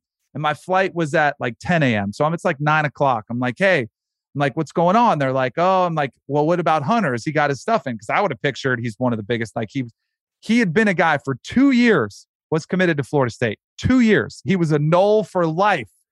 After they started 0-4 this year, some of the recruiting people were like, hey, thinking about bailing on FSU? They're not very good. No for life. I'm good. And then all of a sudden, like, you see these rumblings. I'm like, all right, well, what's happening? And it was, there's no letter of intent yet from Travis Hunter. And so I was like, because I knew Texas A&M, Georgia, Bama, like there were big hitters in there. And we know how those deals switch last minute. And I was like, we might be in trouble. Like maybe there's a big offer that's coming in. And then you find out that it's Deion and Jackson State. I'm like, wait, what? Like, what is happening right now? And I give Deion a ton of credit. He orchestrated this thing. And then I just started like trying to talk Seminole fans off the ledge. Like, all right, stay off of Twitter. Don't crush the kid. Let him do his thing. Not that it stopped anybody from tweeting their discontent at him, but I still think, now I'm sure you've probably talked to them too. I talked to Big Cat and was like, bro, I'm like, what did Barstool back up? Like there's gotta be, because I think there's these two positions that are like, oh, he's going to change the game and he wants to go to an HBCU and like be a trendsetter. And I'm more of the mindset that there must have been some sort of incentive to get him to go there. And he's going to play for the best that's ever played his position in Deion. So I don't think this is the start of some movement to HBCUs. I do think there's a chance that both Deion and Travis Hunter aren't at Jackson State in a year or 2 years. And for Florida State, I like the fire Mike Norvell Twitter spaces was kind of comical that it started like instantly on that day. And I was trying to what's happening here? That is a ridiculous take. I don't think there's anything Mike Norvell could have done differently. Like he just got burned, and an 18-year-old changed his mind to go play for somebody that is still one of the more maybe most relevant football player from his era that's maintained his relevance in Deion. Like, so I get it. Like, I don't think it's, and Florida State still had a top 15 class with losing the number 1 overall guy. So maybe everybody wins here. It's definitely a blow to Mike Norvell and his staff, though. And I love Mike Norvell. Got a really good relationship with him. I think he's the right guy, but he better win because they're like, Deion is out there. And if he has another good season, which he did this year, there will be a strong contingent that will say, bring Deion to Tallahassee. I heard they gave him 1,000 Caller Daddy crop tops that were still left over. But I can't confirm can't confirm that. it. I can't. I've been working. Those guys have been tight about it. There's a million different directions that you can go here. I think the Deion part of it, can you imagine how impressionable you would be with Deion being like, hey, let's do something historic, and you're Travis Hunter? Like, I think that'd be a really hard thing to say no to. And I think that that's a part of the future of college football that we'll see, because anybody that ever studied this would be like, I'd rather be a great recruiter and a good coach than a great coach and a good recruiter. And I think you're going to have a more of an open mind about who's running your program. And maybe he's just the CEO with the coordinators doing everything anyway, which is what a lot of the top guys are doing now. Hey, what are we doing this week? All right, this is what I'd like to do. You work in your room and you work in your room, and then we'll get together and we'll game plan it out. And then I'll make the big decisions on Saturday. So if you can have somebody like Deion, when that personality, as absurd as it may have felt like 5 years ago. I mean, I remember, I think even like more than 5 years ago, he was on the pregame shows being like, I should be the Atlanta Falcons head coach. And people were just like, what? But Deion deserves a ton of credit because he's like, if I want to be a coach, I'll go to Jackson State and I'll do it and I'll show you and I'll flip this guy. But I do think that it's a real, like, this is a grown-up conversation of like, okay, but what would Deion do if he got a better opportunity? Is he going to go to a Power 5? He probably would, because he's Deion Sanders. And then where does that leave Travis? Would he decide to transfer? Okay, well, he just flipped from Florida State. And after that, and then it turns into, especially if it's two white guys like us talking about HBCUs, it's like, well, you guys don't get it. It's like, I will admit that I don't get it.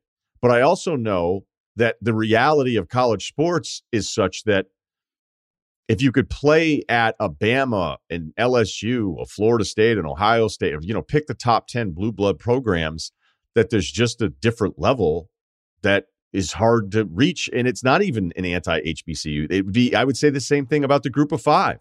I would say that about the Sun Belt. I would say it about all sorts of different conferences, where it'd be like, that experience is not going to be the same experience. And then I'd see the counter to that be like, well, look at all these great graduates from HBCUs. And be like, that's not the fucking point. I didn't say there were zero famous people that graduated from HBCUs.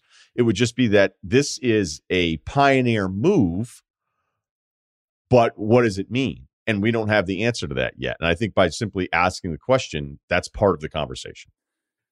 It is a nuanced conversation that we should be able to have. You and I both, we've been to a lot of different facilities around the landscape of college football. There is a massive, massive difference in your experience playing in the SEC or the SWAC or the HBCU. Pick your HBCU league. There's a massive difference in resources, in access to all those things. Does it mean that Travis Hunter made a mistake? No. It doesn't mean he can't make the NFL? No. Like I was trying to put myself in his shoes because I was, again, trying to defend the Florida State. People were like, oh, Deion betrayed us. No, Deion he wants to be a head coach. And he told me at the Super Bowl in Miami probably 3 years ago, he's like, I'm going to be a Power 5 head football coach. And all I know about Deion, he's a competitor. He works his tail off. He's going to try to do everything he can. He's well on his way there. But if I was in high school and I couldn't be recruited by an HBCU, but let's say Dan Marino, who was my childhood idol, who I looked up to, had taken a job at FIU, down at Florida International, small school, facilities aren't great. And he would have been trying to tell me to come play with him.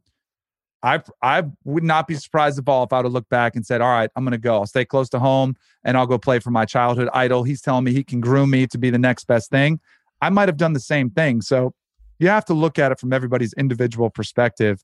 And I would like, if I set the over under at 2.5 years of how long are both Deion and Travis Hunter at Jackson State, I would say under. Like I think Deion probably brings them with him, and that's probably a part of the conversation, which is okay to have. Like, because if I was Travis Hunter, I'd be like, hey, are you in this for the long haul?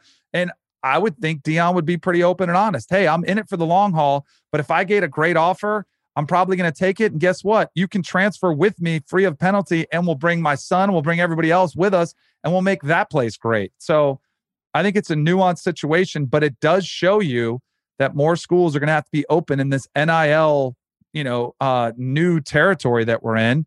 And it always has been about talent acquisition. If Deion's one of the best guys at acquiring talent, and if he can pull this type of talent to Jackson State, imagine what he could do at some of the top tier where he does have great facilities. Yeah, I mean, it's great for Deion's resume, and that's part of the conversation again.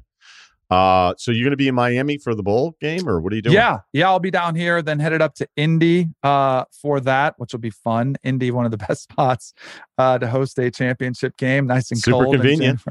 What's that? Super convenient. Roos You know what I should do? Say hi to Kelly. This should be a great idea. I should go get the St. Elmo's cocktail sauce and take it on air and see if everybody get a reaction. You know what? Has anyone done that yet? I don't know. Have they? What do you think of Brian Kelly? Because it's funny because I thought perfect hire, great resume, but man, the landing has been rough. Because but it's all irrelevant. The landing stuff is all irrelevant. The Right. accent thing is insane town. I don't know what the hell is going on there. The TikTok videos, you kind of have to do these. I'd be a bad recruiter because I'd be like, my recruiting staff would come in and say, hey, can you do a little dancing TikTok thing to call him Baton Rouge? And I go, no. Right. You would, but you'd lose out on that 5-star quarterback who thought it was You think cool. I would do that dance? Well, No, I said you wouldn't. I said you wouldn't. That's why I you'd wouldn't. lose the top recruits. You wouldn't do it. I'd be like, hey, it'd be like when Suge took the stage at the Source Awards. You'd be like, if you want to coach dance in your fucking videos. That's right. But I do think the accent thing, maybe give him the benefit of the doubt. You're in an arena and there's an echo, there's a reverb. Maybe that was it. And it was only the one, it was really on family. Like my family, that was the only word I thought that there really was a second word that was questionable as well. I just think all of this stuff is irrelevant because he's a really good coach. And he is someone that, like, he shows up and there's no doubt. You know what I mean? That you show up and it's Brian Kelly and he's running your organization. You know, he knows exactly what he wants to do. I just think the only thing is you've got to make sure that the people, as I've said throughout it all, the boots on the ground people are taking care of the in-state thing. And that's why LSU is a better job than a lot of jobs because you don't have, I mean, even though I wouldn't call Georgia Tech a real threat to Georgia right now, there's no reason why you should be losing anyone in Louisiana. And as long as you can do that, pick off a few people in Texas, pick off a few kids in Florida, you don't really have to do much else, but you got to make sure you take care of the in-state stuff. And so if you're not of the South, you better be armed with people that get how it works and has all, you know, and that's what Saban did and started and why LSU is even what it is 20 years later because of what Saban did and some of those changes with the recruiting. So I just think that he gets it in a way that very few hires would have gotten it.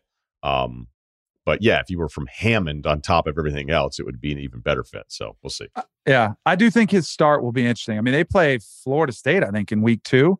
I think, is it this year? I think it's coming up because I just saw it on one of the boards up there.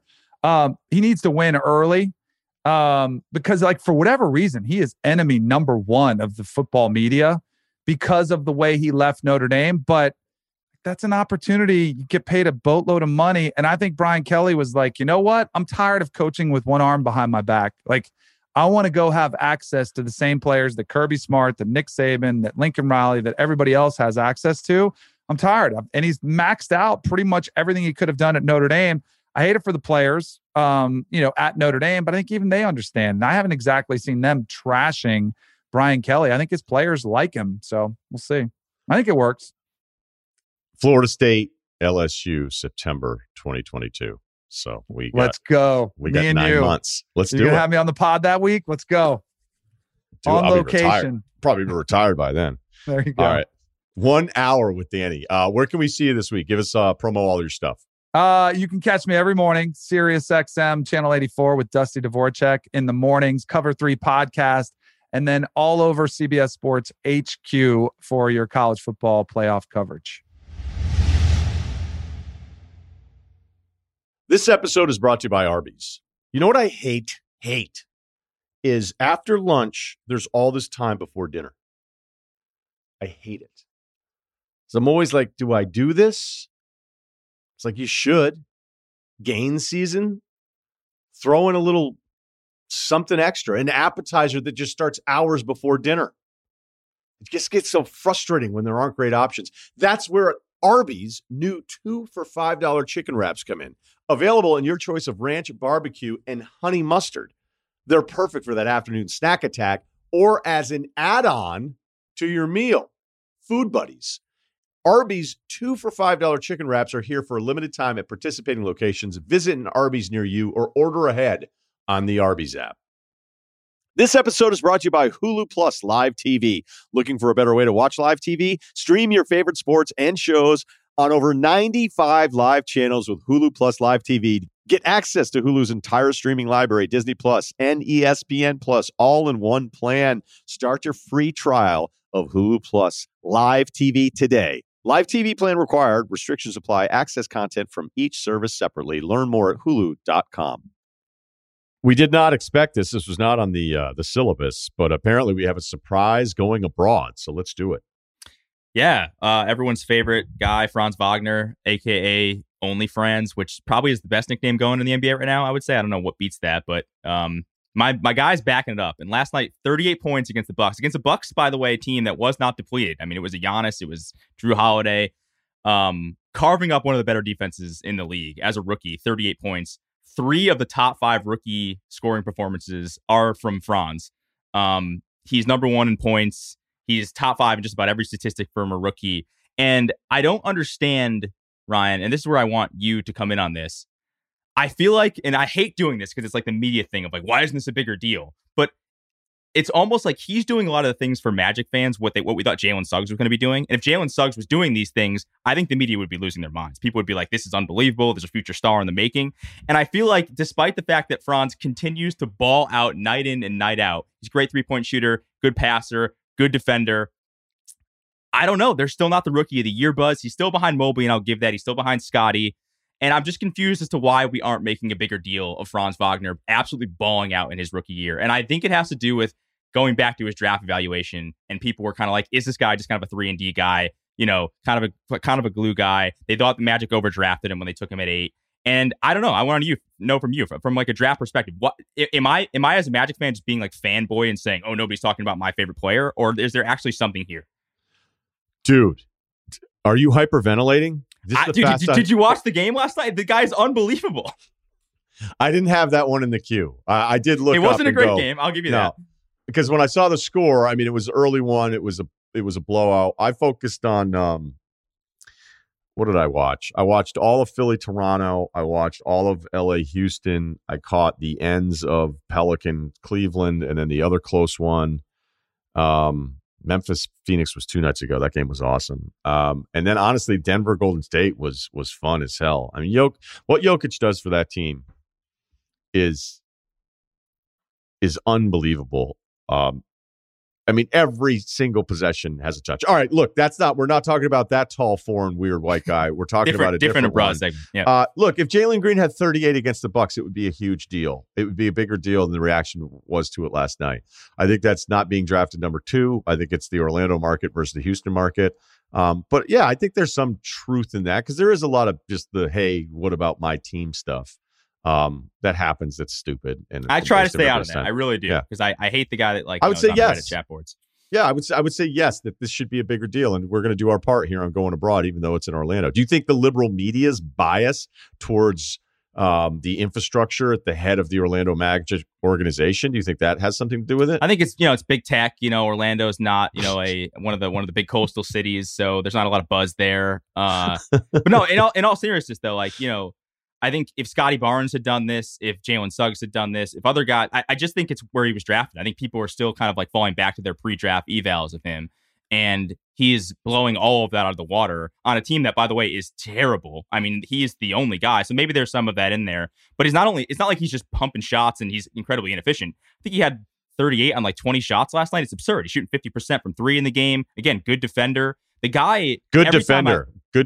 I mean, he can do way more with the basketball. When I started seeing him put it on the floor and dribbling through guys like good players, and then can also defend. I mean, he was a good defender at Michigan. He also was good as a help defender, which I think being a good help defender is easier, unless you're just an idiot, than just straight up. But a lot of times, it's not like you're just down on an island going ISO against these guys. But he holds up really well, and the size. I mean, these numbers this month, Cerruti.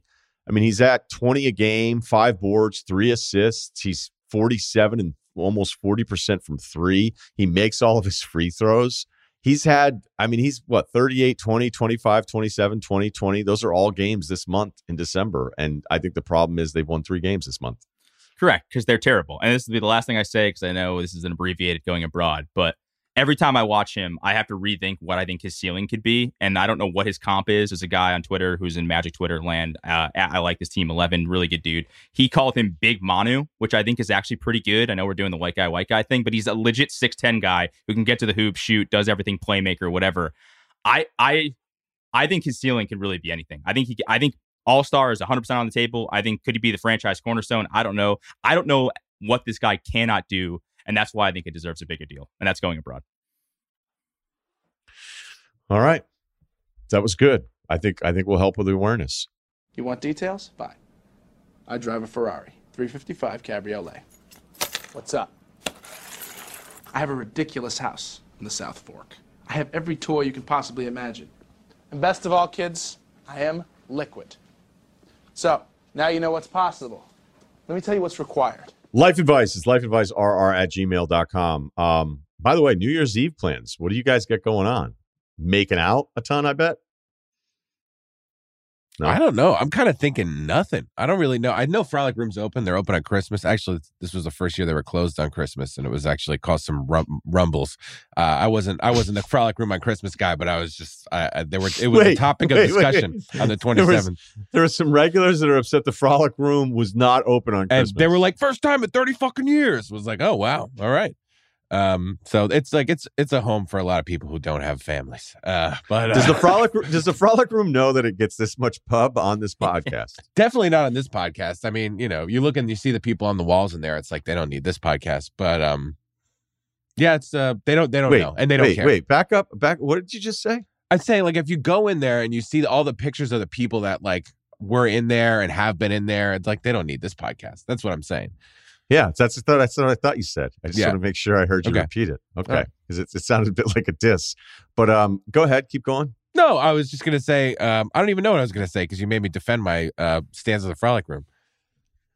Oh, really? New Year's. I think I might go to New Year's. I think I might go to New Year's there. I was going to do nothing, but I might go there. So you're definitely going there. What about you, Cerruti? I was going to go out to dinner. I'm like a big late night New Year's dinner guy. I get like a 10 p.m. steak situation, ringing the New Year with a Manhattan old fashioned. But now I'm kind of like, do I really want to go out? Not because of like safety or whatever. I don't know. I'm just kind of feeling lazy. So we might just hang out and get takeout, watch a movie, maybe watch the new Bond movie. Yeah, I just watched it. Good. It's good. They do a good job. Okay. Like where does it rank among the Daniel Craig ones? Like top, bottom, middle? Nothing's better than Casino Royale. This one was pretty good. Yeah, so there's nothing's gonna be better than that. Skyfall is great too. Couple things they did I don't love. Okay, but I'm not gonna. No spoiler alerts, so we're not gonna do that. Let's see here. We had a lot of follow up on the 100-pound dumbbell curl for Steph Curry. Tons. People gave us the audio, and I thought I had this right. Doris Burke said that he could lift a 100-pound dumbbell. So Draymond Green told her he can lift a 100-pound dumbbell, which, rows, that's a lot of weight. Deadlifts, 200-pound dumbbells, it's a lot of weight. But you would think personal trainer, pro athlete, Steph's still bigger than you realize because he's on a basketball court. And he's a lot thicker now. Steph is thicker now. Thicked up the last couple seasons. So little different than a 100-pound dumbbell curl, which I'm still not sure. I mean, I'm sure there's some of these fucking freaks. There's somebody that could probably pull it off. I'd be so scared to see somebody do it. That's not, neat, like the mountain. He could probably do it. So, well, I have the quote here. It's that Steph is jacked at 6'2", 185. Steph Curry can lift a 100-pound dumbbell with one arm per Draymond Green. So one arm. Yeah. So it's probably we're just talking like above the like this kind of thing. It sounded like a curl situation, but who knows? It did. It sounded like a curl situation, but my guess would be that it's a row. Maybe we'll have Draymond Green on. Just have him on, ask him one question, and say thanks. Thanks, Draymond. Appreciate you. Thanks a lot, dude. Have a good New Year. A million plane story follow-ups. We're just not gonna go there. We had some confirmation on my my conference that I ran into in Disney for a while. Then we had a guy chime in about Disney and why it's actually awesome for he and 10 of his buddies. Look, these guys all look like they got it figured out. They look like they're successful. They're doing all right. They said it's awesome because you can go to Disney World. You can experience all these different things like a Labatt in Canada, Grand Marnier Grey Goose slush, limoncello in Italy. Was this the drinking around the world bullshit? Yeah. Oh, come on. Yeah. Give me a fucking break. All right. That's kind of, I don't think we need to add much to that, Kyle. Do we? Okay. I mean, there is a business out there for guys trying to meet other guys. I joked about the website named Gaia. Fucking 30% of our emails are, how do I make guy friends? By the way, you're asking the wrong guy. All right. That's funny. I'm not the person maybe to answer half of the topics that we touch on here, but that's the segment. But when it comes to meeting other guys as you get older and becoming friends with new people, I'm better on parenting than that. And there we go. That was a good joke. Kyle liked that one. A little slow today. Sorry, that was good. He liked that one. Okay, let's go back to our lane. We get a gym one. 5'10", 210, can throw up 315 on the bench. Shout out to Kyle and enjoying the word asshat. Oh, he called the guy Jim Asshat, so that's why he thinks Kyle sent it to me. All right. Anyway, I dealt with a serious case of gym etiquette gone wrong recently. Would love to hear your opinion. All right. So we just need a ruling, simple ruling right before the new year. We can handle this. Wife and I recently moved states jobs the past year. And as soon as we moved, I want to find a gym to continue my workout routine, even with move to a new state job. That's the end of the sentence. Do you want to find a new gym to keep working out? We should get this guy on. Has anyone ever done that before? All right.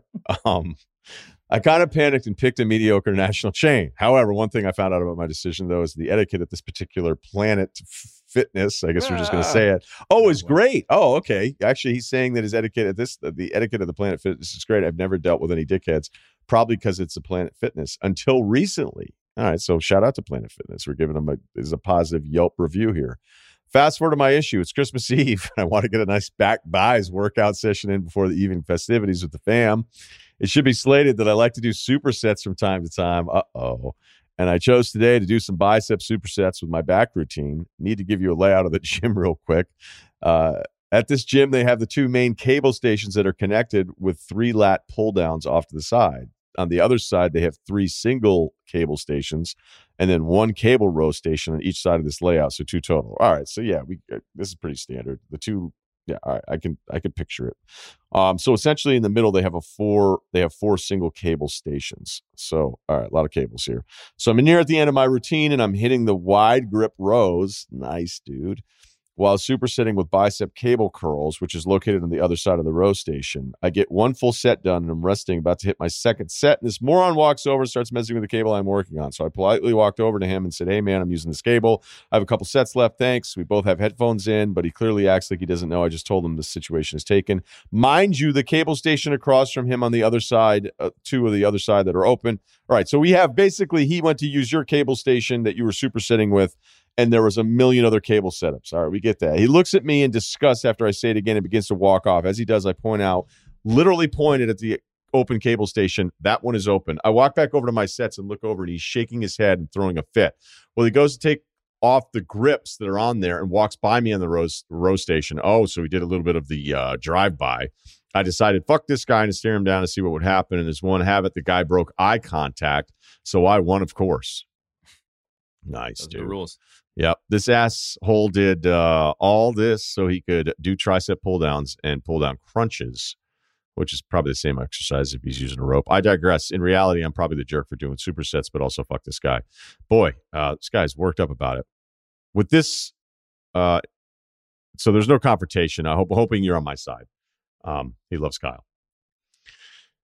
Supersets always makes it a little dicey, like that guy saw you on a machine and thought that other machine was open. So he went to that machine to go ahead and use it. So the superset thing, it's always, if you're going to try to pull it off, I think you got to understand that you have to be open to somebody messing with your routine as opposed to just being on a set. I mean, the other day, I don't know what the hell this guy was thinking.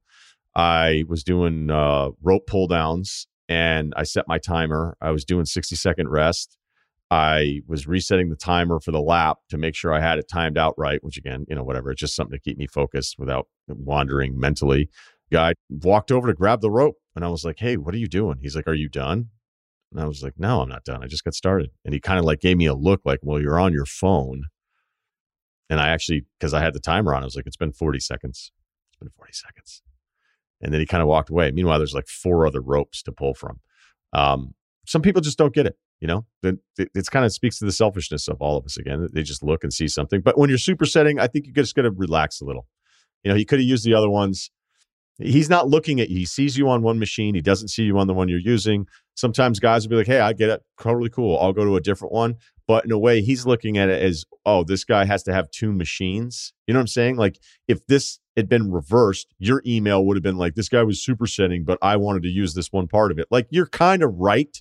But I think whenever you're doing back-to-back, again, for people that don't understand it, it's you do one set and then no rest, and you run over and do a completely different exercise at another station without any rest. But it also means that it looks like you're not using it when you're using something else. So that always gets screwed up, and you have to have a higher tolerance to somebody messing up your routine when you're doing supersets. I think that's pretty standard.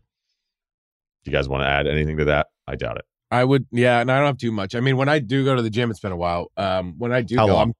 well, it was once they started putting the mask back on during the pandemic. I was like, well, let me know when that's over. I'll be back. So once like the gyms opened back up and they were like, for a while, they were like, no masks if you're vaccinated. People were coming in with their masks on. They were like, hey guys, just so you know, if you have your vaccination, you could totally take those off. I was like, wow, okay.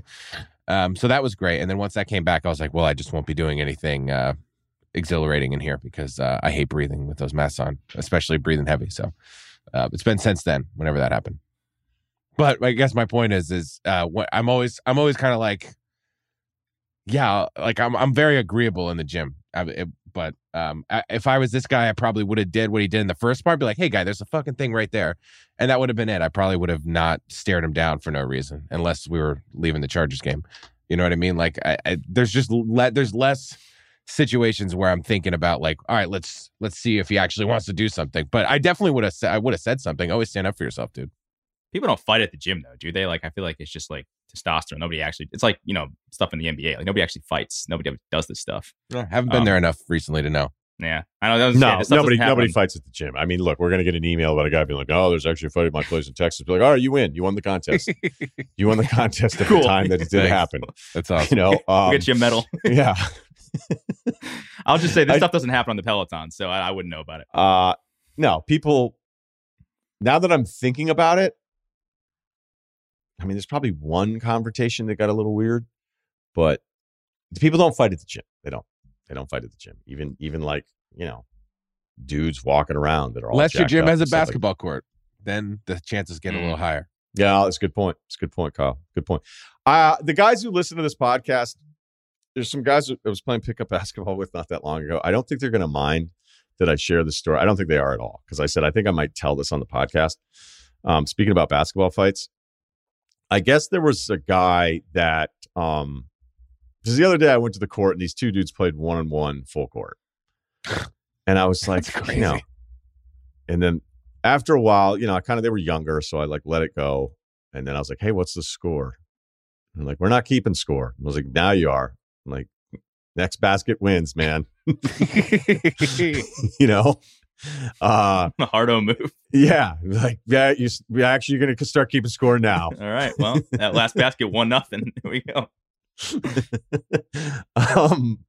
And because I remember I got people couldn't believe that I showed up one day to shoot in Hartford and some old guy was on a bike. I mean, he looked a little out there. He's like, hey, mind if I shoot around with you? And I was like, yeah, kind of. It's kind of fucking and come here to meet, people are asking like, hey, how do you make friends? Don't do that. It could have been my old bike buddy. Who knows what his name was? Dolph or something. So you missed an opportunity to make a friend from for most of our emails. and I'll tell you, he didn't want to be my friend after I said, he looked at me like, what? You just say no? I'm like, well, you want to take a jumper? Nobody says no. You want to take a jumper? Take a jumper. But you think we start rebounding for each other and talking to each other? Hey, nice one. No, that's someone. Keep your elbow locked in. Yeah. Oh, you're coming off that pretend flare screen. Hot. Look at you. Oh, keep feeding them.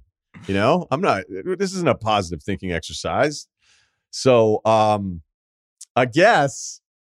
After we got done playing, some of these other guys came up and said hello, and they I don't know. They were like, hey, what was that story? And we started kind of telling the story. And then they go, we had a situation where we were shooting around and this guy asked to play with us. And we were like, no, we came here with a specific number of guys. We're all friends. We don't actually want to play with anyone else. And this is kind of how it's going to work. And then if you want, again, I don't like when people do that kind of shit where it's like, all right, well, then I got next. I've had people be like, well, actually, there is no next. Like, yeah, actually, there is.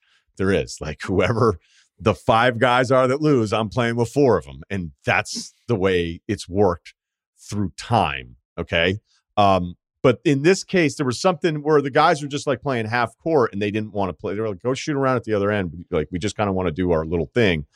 And then I guess the guy wrote down on a note, he goes, if any of you want to cage fight me, here's my email address. And he left it in the middle of the court.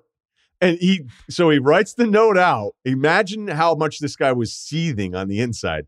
He writes the note out, puts the piece of paper down and said, doesn't say anything to the guys. This is their story that they told me. And then he leaves the park. and just goes. And then the guys were like, did he leave a note in center court? And it was like, if any of you want to cage fight me, here is my email address. And I was like, that guy's, I wish I knew. I wish we could book him as a guest. I don't want to fight him. Did he build his own cage? I was going to say, does that guy own a dojo or something? I'll tell you what, if guys that own their own dojos, that would be something they would do. Yeah. Yeah, totally. Like it's the new duel. It's the cage fight.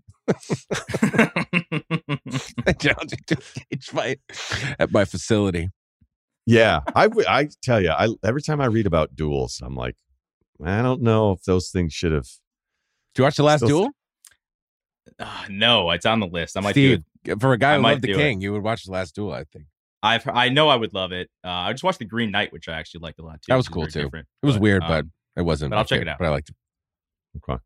All right, let's do one more. We're putting together we're making up for the No Friday, by the way. No Friday. Exactly pod. what we're doing here, by the way.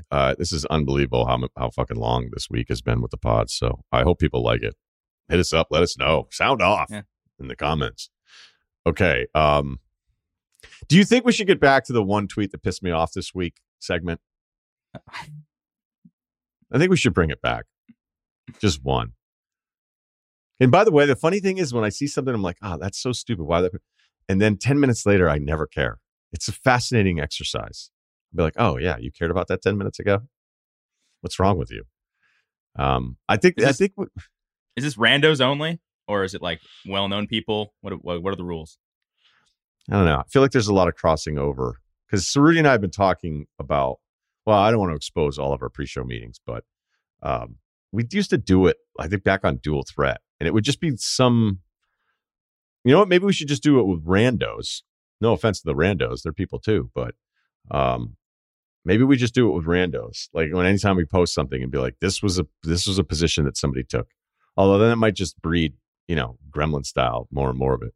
All right, let's bring back like the Tosh.0 web redemption thing and have the guy on and be like, do you still feel this way?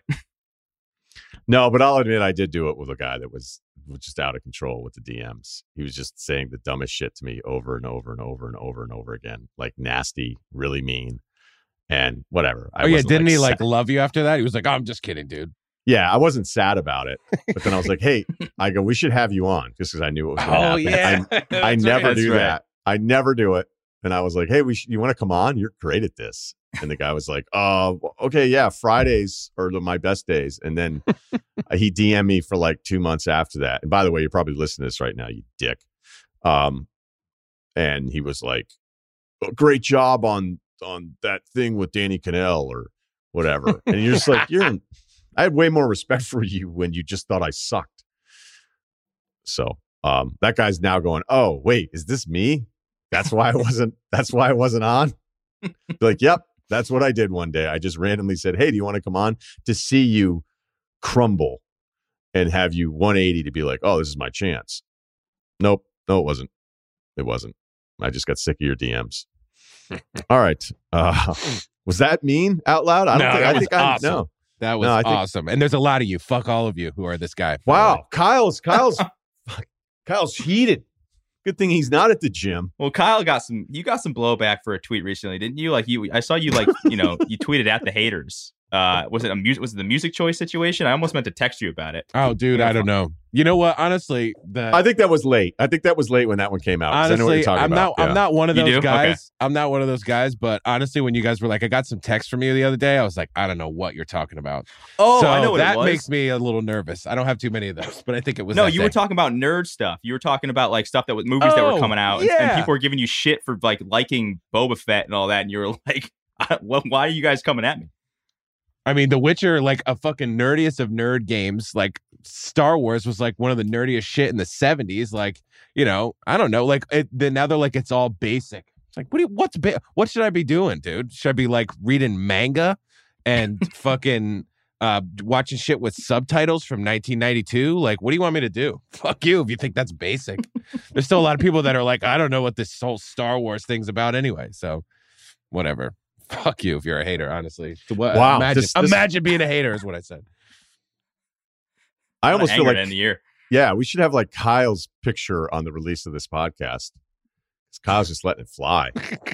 You want to know why I'm so tired? Because I stayed up till 3 a.m. playing Age of Empires 4 last night. I'm a fucking nerd guy. You don't get to tell me. So you were up till 3 a.m. building an empire. Yeah, I'm playing online now. Was out of the game for a while. No. So it's I like the English. It's good, but then I rock with the Chinese. They got a lot of gunpowder stuff. Good. And then the India. Chinese have always been great with minerals. Yeah, and then India. I'm so lost right now. I have no idea. All right, so let's. I'm sorry. Let's keep that. I was pointing out how much this pod was dragging on, and I was like, "Hey, why don't we just do another 10 minutes that don't make any sense?" All right, dating as a short dude. Hi guys, 22, 5'5", 140. He squats 315 though. My first year out of school, living in the Midwest. As you can tell from my numbers, I'm not the biggest dude in the world. We were able to pick that up. The 5'5" part, 140 tipped us off. And I let this affect how much confidence I have in different aspects of my life. When it comes to dating and finding someone to date, it's always hard because I want to find someone who's shorter than me, but being 5'5" kind of limits a lot of girls. LOL. Hey, man, we got an LOL out of it. Like, I'm serious. You know what I mean? Like, yeah, okay. The preference would not be 5'5". It's not going to change. And you're just going to have, all right, so let's keep going here. Within my friend group, one of the girls is probably one of the coolest girls I've ever met. She's kind, smart, even expressed her feelings of liking me back when we were still in school. Up to that point, I didn't really think of her as someone other than a friend. But ever since then, it kind of has me thinking. The thing is, she's like 6 feet tall. Damn.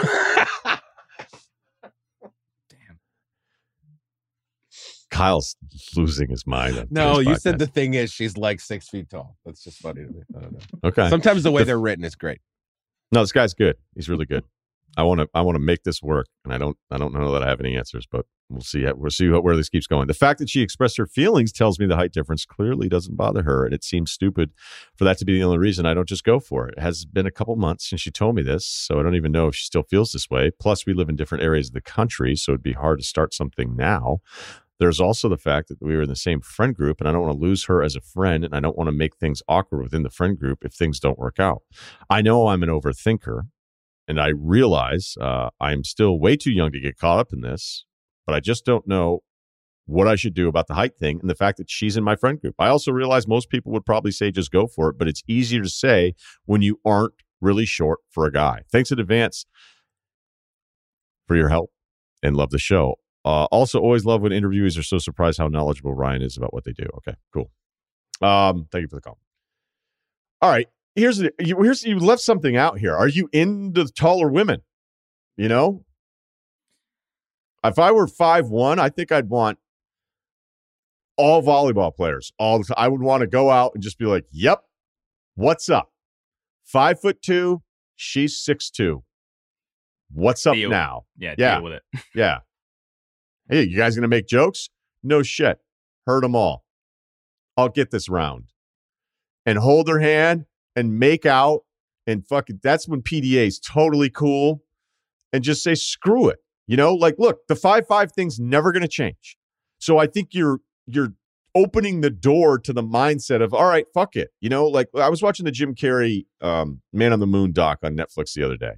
When it first came out, it blew me away. I watched it again. It's even better. It's fucking awesome. Jim Carrey is fucking awesome in that. And it's just a wealth of information. He should be doing life advice. But, you know, he said something about his father losing his job as an accountant at 52 when Jim Carrey was trying to figure out, like, hey, you know, a lot of manifest stuff with Jim Carrey. I don't really do that stuff that much. I did it once. I put a beach house picture on my fridge in Manhattan Beach years and years ago. And then, boom, what's up? So maybe it does work. I don't know. Hard work also works too. But the point is that Jim Carrey was sitting there when he was trying to decide on whether or not to pursue this really difficult career path. He was basically like, look, my father proved to me that you can fail by not chasing your dreams. So there's really no decision. Yeah, you can fail by chasing your dreams. You can also fail by not chasing your dreams. And when his father lost his job as an accountant, I think it wrecked the family quite a bit. And so that was it. That planted the seed for Jim Carrey to say, fuck it. This is the only way to go about it. You know, again, it doesn't work for everybody. The math does not allow all of us to win. But the reason I bring that up is that there's nothing is good. Like, yes, women are going to turn you down at 5'5". You found one that's 6 foot that likes you. You like her. She checks every box. You just brought that up. I don't know if the 6 foot thing is a turnoff to you, Because again, that might be the case, because I have another short buddy who again did a ton of steroids to compensate for the shortness. He would only date girls that were 5 feet tall. Like he hated tall girls, just right by him, had, just zero interest. But he found a cute one at like 4'11", 5 feet, and made him look taller at 5'4", 5'5". He was like the happiest guy in the world about it. So it sounds like that's not even you. It sounds like you're just worried kind of how everybody feels. Friend group, screw it. Here's what we don't need to start doing, because as you admitted to yourself, and we'll get some pushback. This is grown-up life advice, all right? When a 6'4" guy walks in and a 5'5" guy walks in, and there's girls checking you out, most of them are going to look at the 6'4" guy. They just are, all right? Yeah, I have to deal with the same shit. When I walk in with a bunch of younger dudes, because I'm still cool with all these young guys, and then we roll in and I'm fucking bald, and they all have awesome hair with pomade in it, guess who they're looking at? Pomade. You cannot can't pronounce get that word. Yeah. Are you doing that on purpose? I Are did you it doing on it on purpose. purpose? Okay, all right. I did it on purpose this way. So if we can all agree that that's kind of the way life works, and that you know this firsthand, and it's in your head a little, being in your head is not going to, being in your head is going to not make, it's not going to make you taller. So don't be in your head anymore about it. It's not going to change. And if you found somebody that you think you really like, and again, if you're attracted to taller women, there you go, great. If you're not, then okay, that's a different issue. But I don't know the answer to that part of it. But if it's simply that I think it's going to look weird, or people are going to talk, or whatever, here is the biggest thing from all of this. There are some limitations on the available group for you. The way there are limitations that we have on like some people's group is wide open, real wide net. Most of us have a more narrow net. Your net is a little bit narrow. So why would you create more limitations beyond the one that you've already admitted to us that's in your head, and let that get in the way of maybe meeting somebody that you could have a great relationship with? And you know what? I think it's fucking awesome when a short guy has a tall girlfriend or tall wife. And he's like, nothing screams confidence like that, where the guy's just short as hell and he's looking at you, he's like, what the? Now, granted, a lot of times I'll be like, oh, he must be loaded. But anyway, good luck on that part of it as well. Yeah. I'll keep this short because I'm looking at the timer. We're coming up on 2 Wait, hours. was that a joke? Oh, no, it wasn't great. Oh, no. But see, again, that's why there's 3 of us. That's why there's 3 of us. I'll keep this brief. The first thing I would say is he said he's like too young to be overthinking this, which means that you should just be, your mindset should be just getting where you fit in, dude. So it's fine. And even if you are your friends and you ruin it, you could be like a Jerry and Elaine situation. Like there's so many friend groups that it's like, oh yeah, one time we watched those 2 get in a cab together. Don't know what happened, but we can pretty much figure it out. Like that stuff's fine at your age. So I would say, yeah, just try it out. And 2, it's totally fine at your age. Great point. Great point. Kyle. And like, what do you really have to lose? And 2, especially if you're a cool guy, you can just talk it out and be like, hey, whatever. You want to catch a movie or something? But then the second thing is, my dad, 5'10", my mom, 6'2". It happens. They were divorced immediately, but it happens. They got together and made something beautiful. And look at you, 6'3". I'm thinking if you're this guy and you're thinking long-term, big picture, like if you date and marry and have kids with a taller girl, there's a good chance that your kids are going to be taller too, and they're not going to be in the same situation as you. So you're helping out your future offspring here. So I think I'm all for, on top of everything you all said, I think that like the long-term play here is you're just going to have taller kids. Yeah, G League's getting shine now. COVID. There you go. Exactly. Anybody could do it. Yeah, 23 years from now, you may have a kid that gets called up. And all because of your decision to be more open. Yeah. And final thought, stay in the Midwest. You're right. You're right, man. Stay in the Midwest. Okay, everybody have a safe and happy new year. And we will be back Monday recapping week 17 and the college football playoffs. So I can't wait. I can't wait to come back to work on Monday. So thank you for a great year, by the way. That's another thing. This is one of 3 podcasts that ends up with at least 2 episodes ranked, I think, in the top 7, top 8 in the sports category. This podcast has finished regularly in top 20 in all categories. It has grown tremendously over the last year. I don't say it enough. I'm a terrible, terrible self-promoter. This podcast does really well. And it's because of the awesome audience and you guys spreading the word. So thank you. And I'm glad I remember to say that because it's just I don't know, it's just a reminder of how many people are listening to you and that maybe, you're doing the right thing and doing something that the audience is going to be excited about. So thank you to Steve for that. And then Kyle being the absolute fucking backbone, basically the guy that's produced all the stuff that I've done here for like, I don't know, 3 years. I've been away from ESPN 2+ years and with the Ringer for like 3. So thanks again. Thanks everybody. And please subscribe.